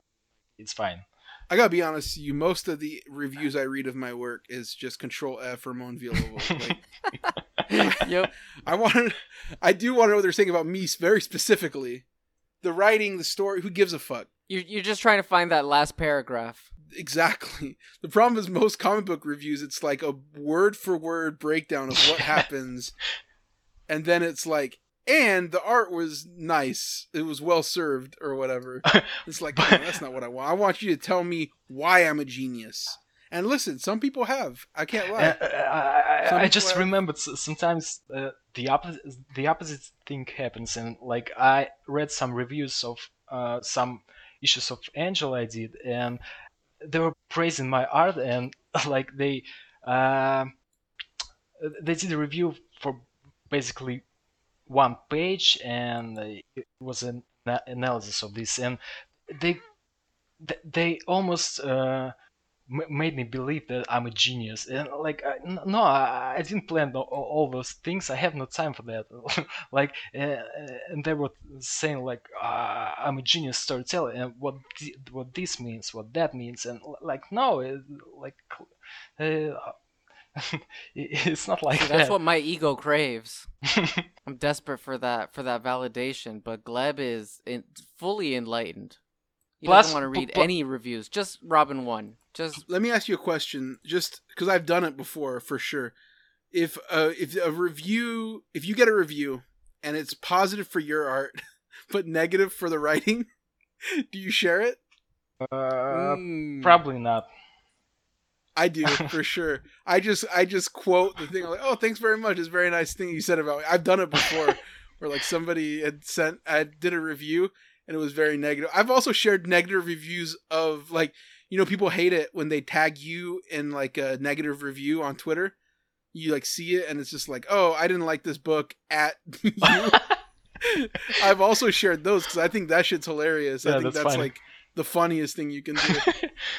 People are sensitive, Gleb. Yeah, negative reviews are they're gonna happen. I've never taken one like personally. I've never like read a review of somebody who didn't like my art and felt a need to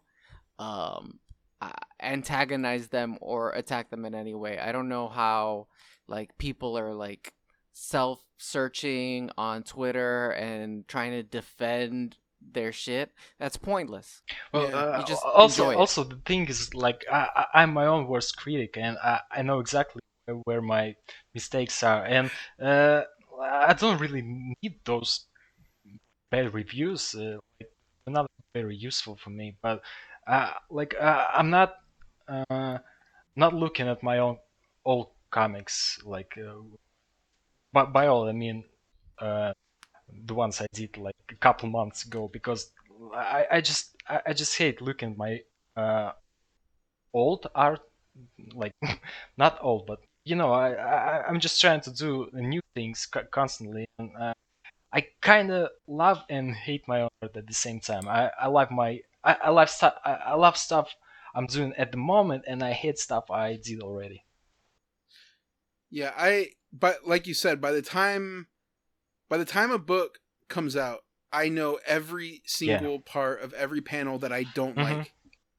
And every time I see it in print, that's all I can focus on, is whatever thing that I don't like, whatever background I fucking, cheaped out on and didn't do a great job.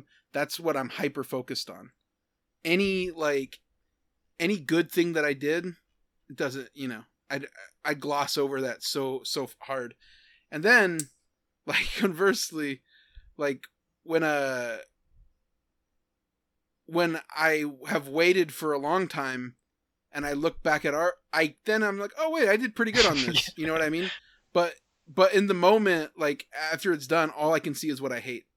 Yeah, same. So I think that's fairly healthy. I think that's pretty normal artist thing to do, right? Like hate everything new. The old stuff, I'm like, oh hey, I was doing something good here. But everything in between is like, nah, no good. Yeah, but it's a good thing because it means you're growing up, right? You're leveling up, and like when I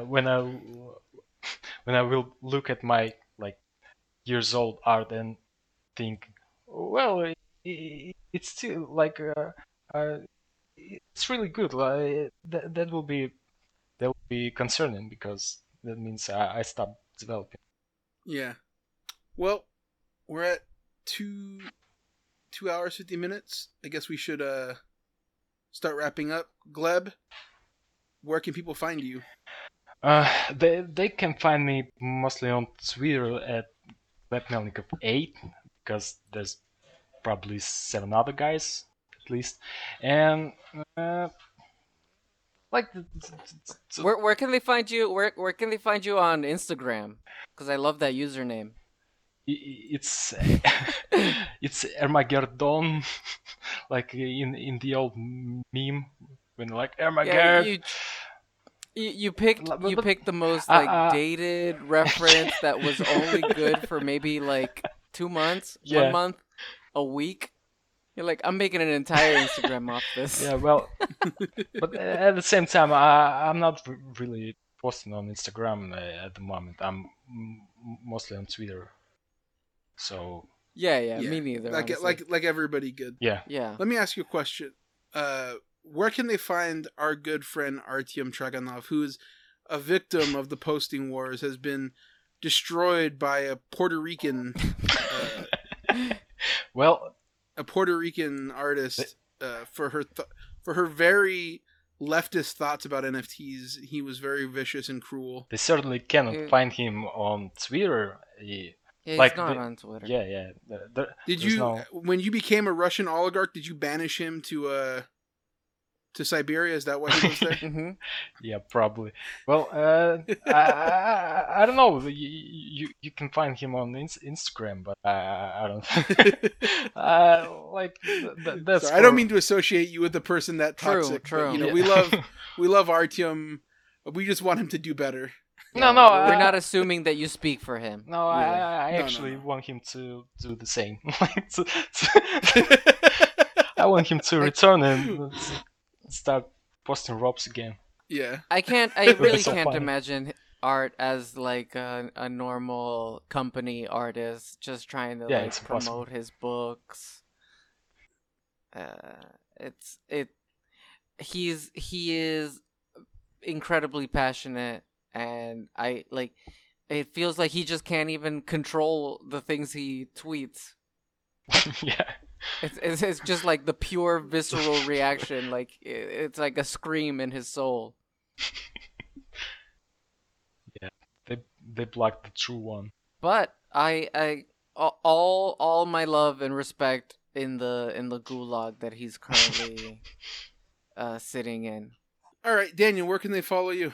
You can find me the usual places right here at the Max Flintayo podcast and on Twitter, where you probably already know where I am. At Flintayo. Yeah, and you could follow me at Villalobos and, check me out on patreon.com/MexFlintayo. Join our Discord server. Leave us an iTunes review. That would be very helpful. I don't really know. And, that's it. Thanks for listening, and take it away, Filbert. I'll do it for a large amount. We'll just remember to pay in cash. What's the number of the body count you want? Well, don't be too afraid to ask. It's the only way to get what you need to feed your new disease, whether it be booze or drug abuse. Just as long as you dress nice and clean. So floss every morning, part your hair and shine your shoes. 'Cause once you're dead, you've got nothing to lose. I wanna die in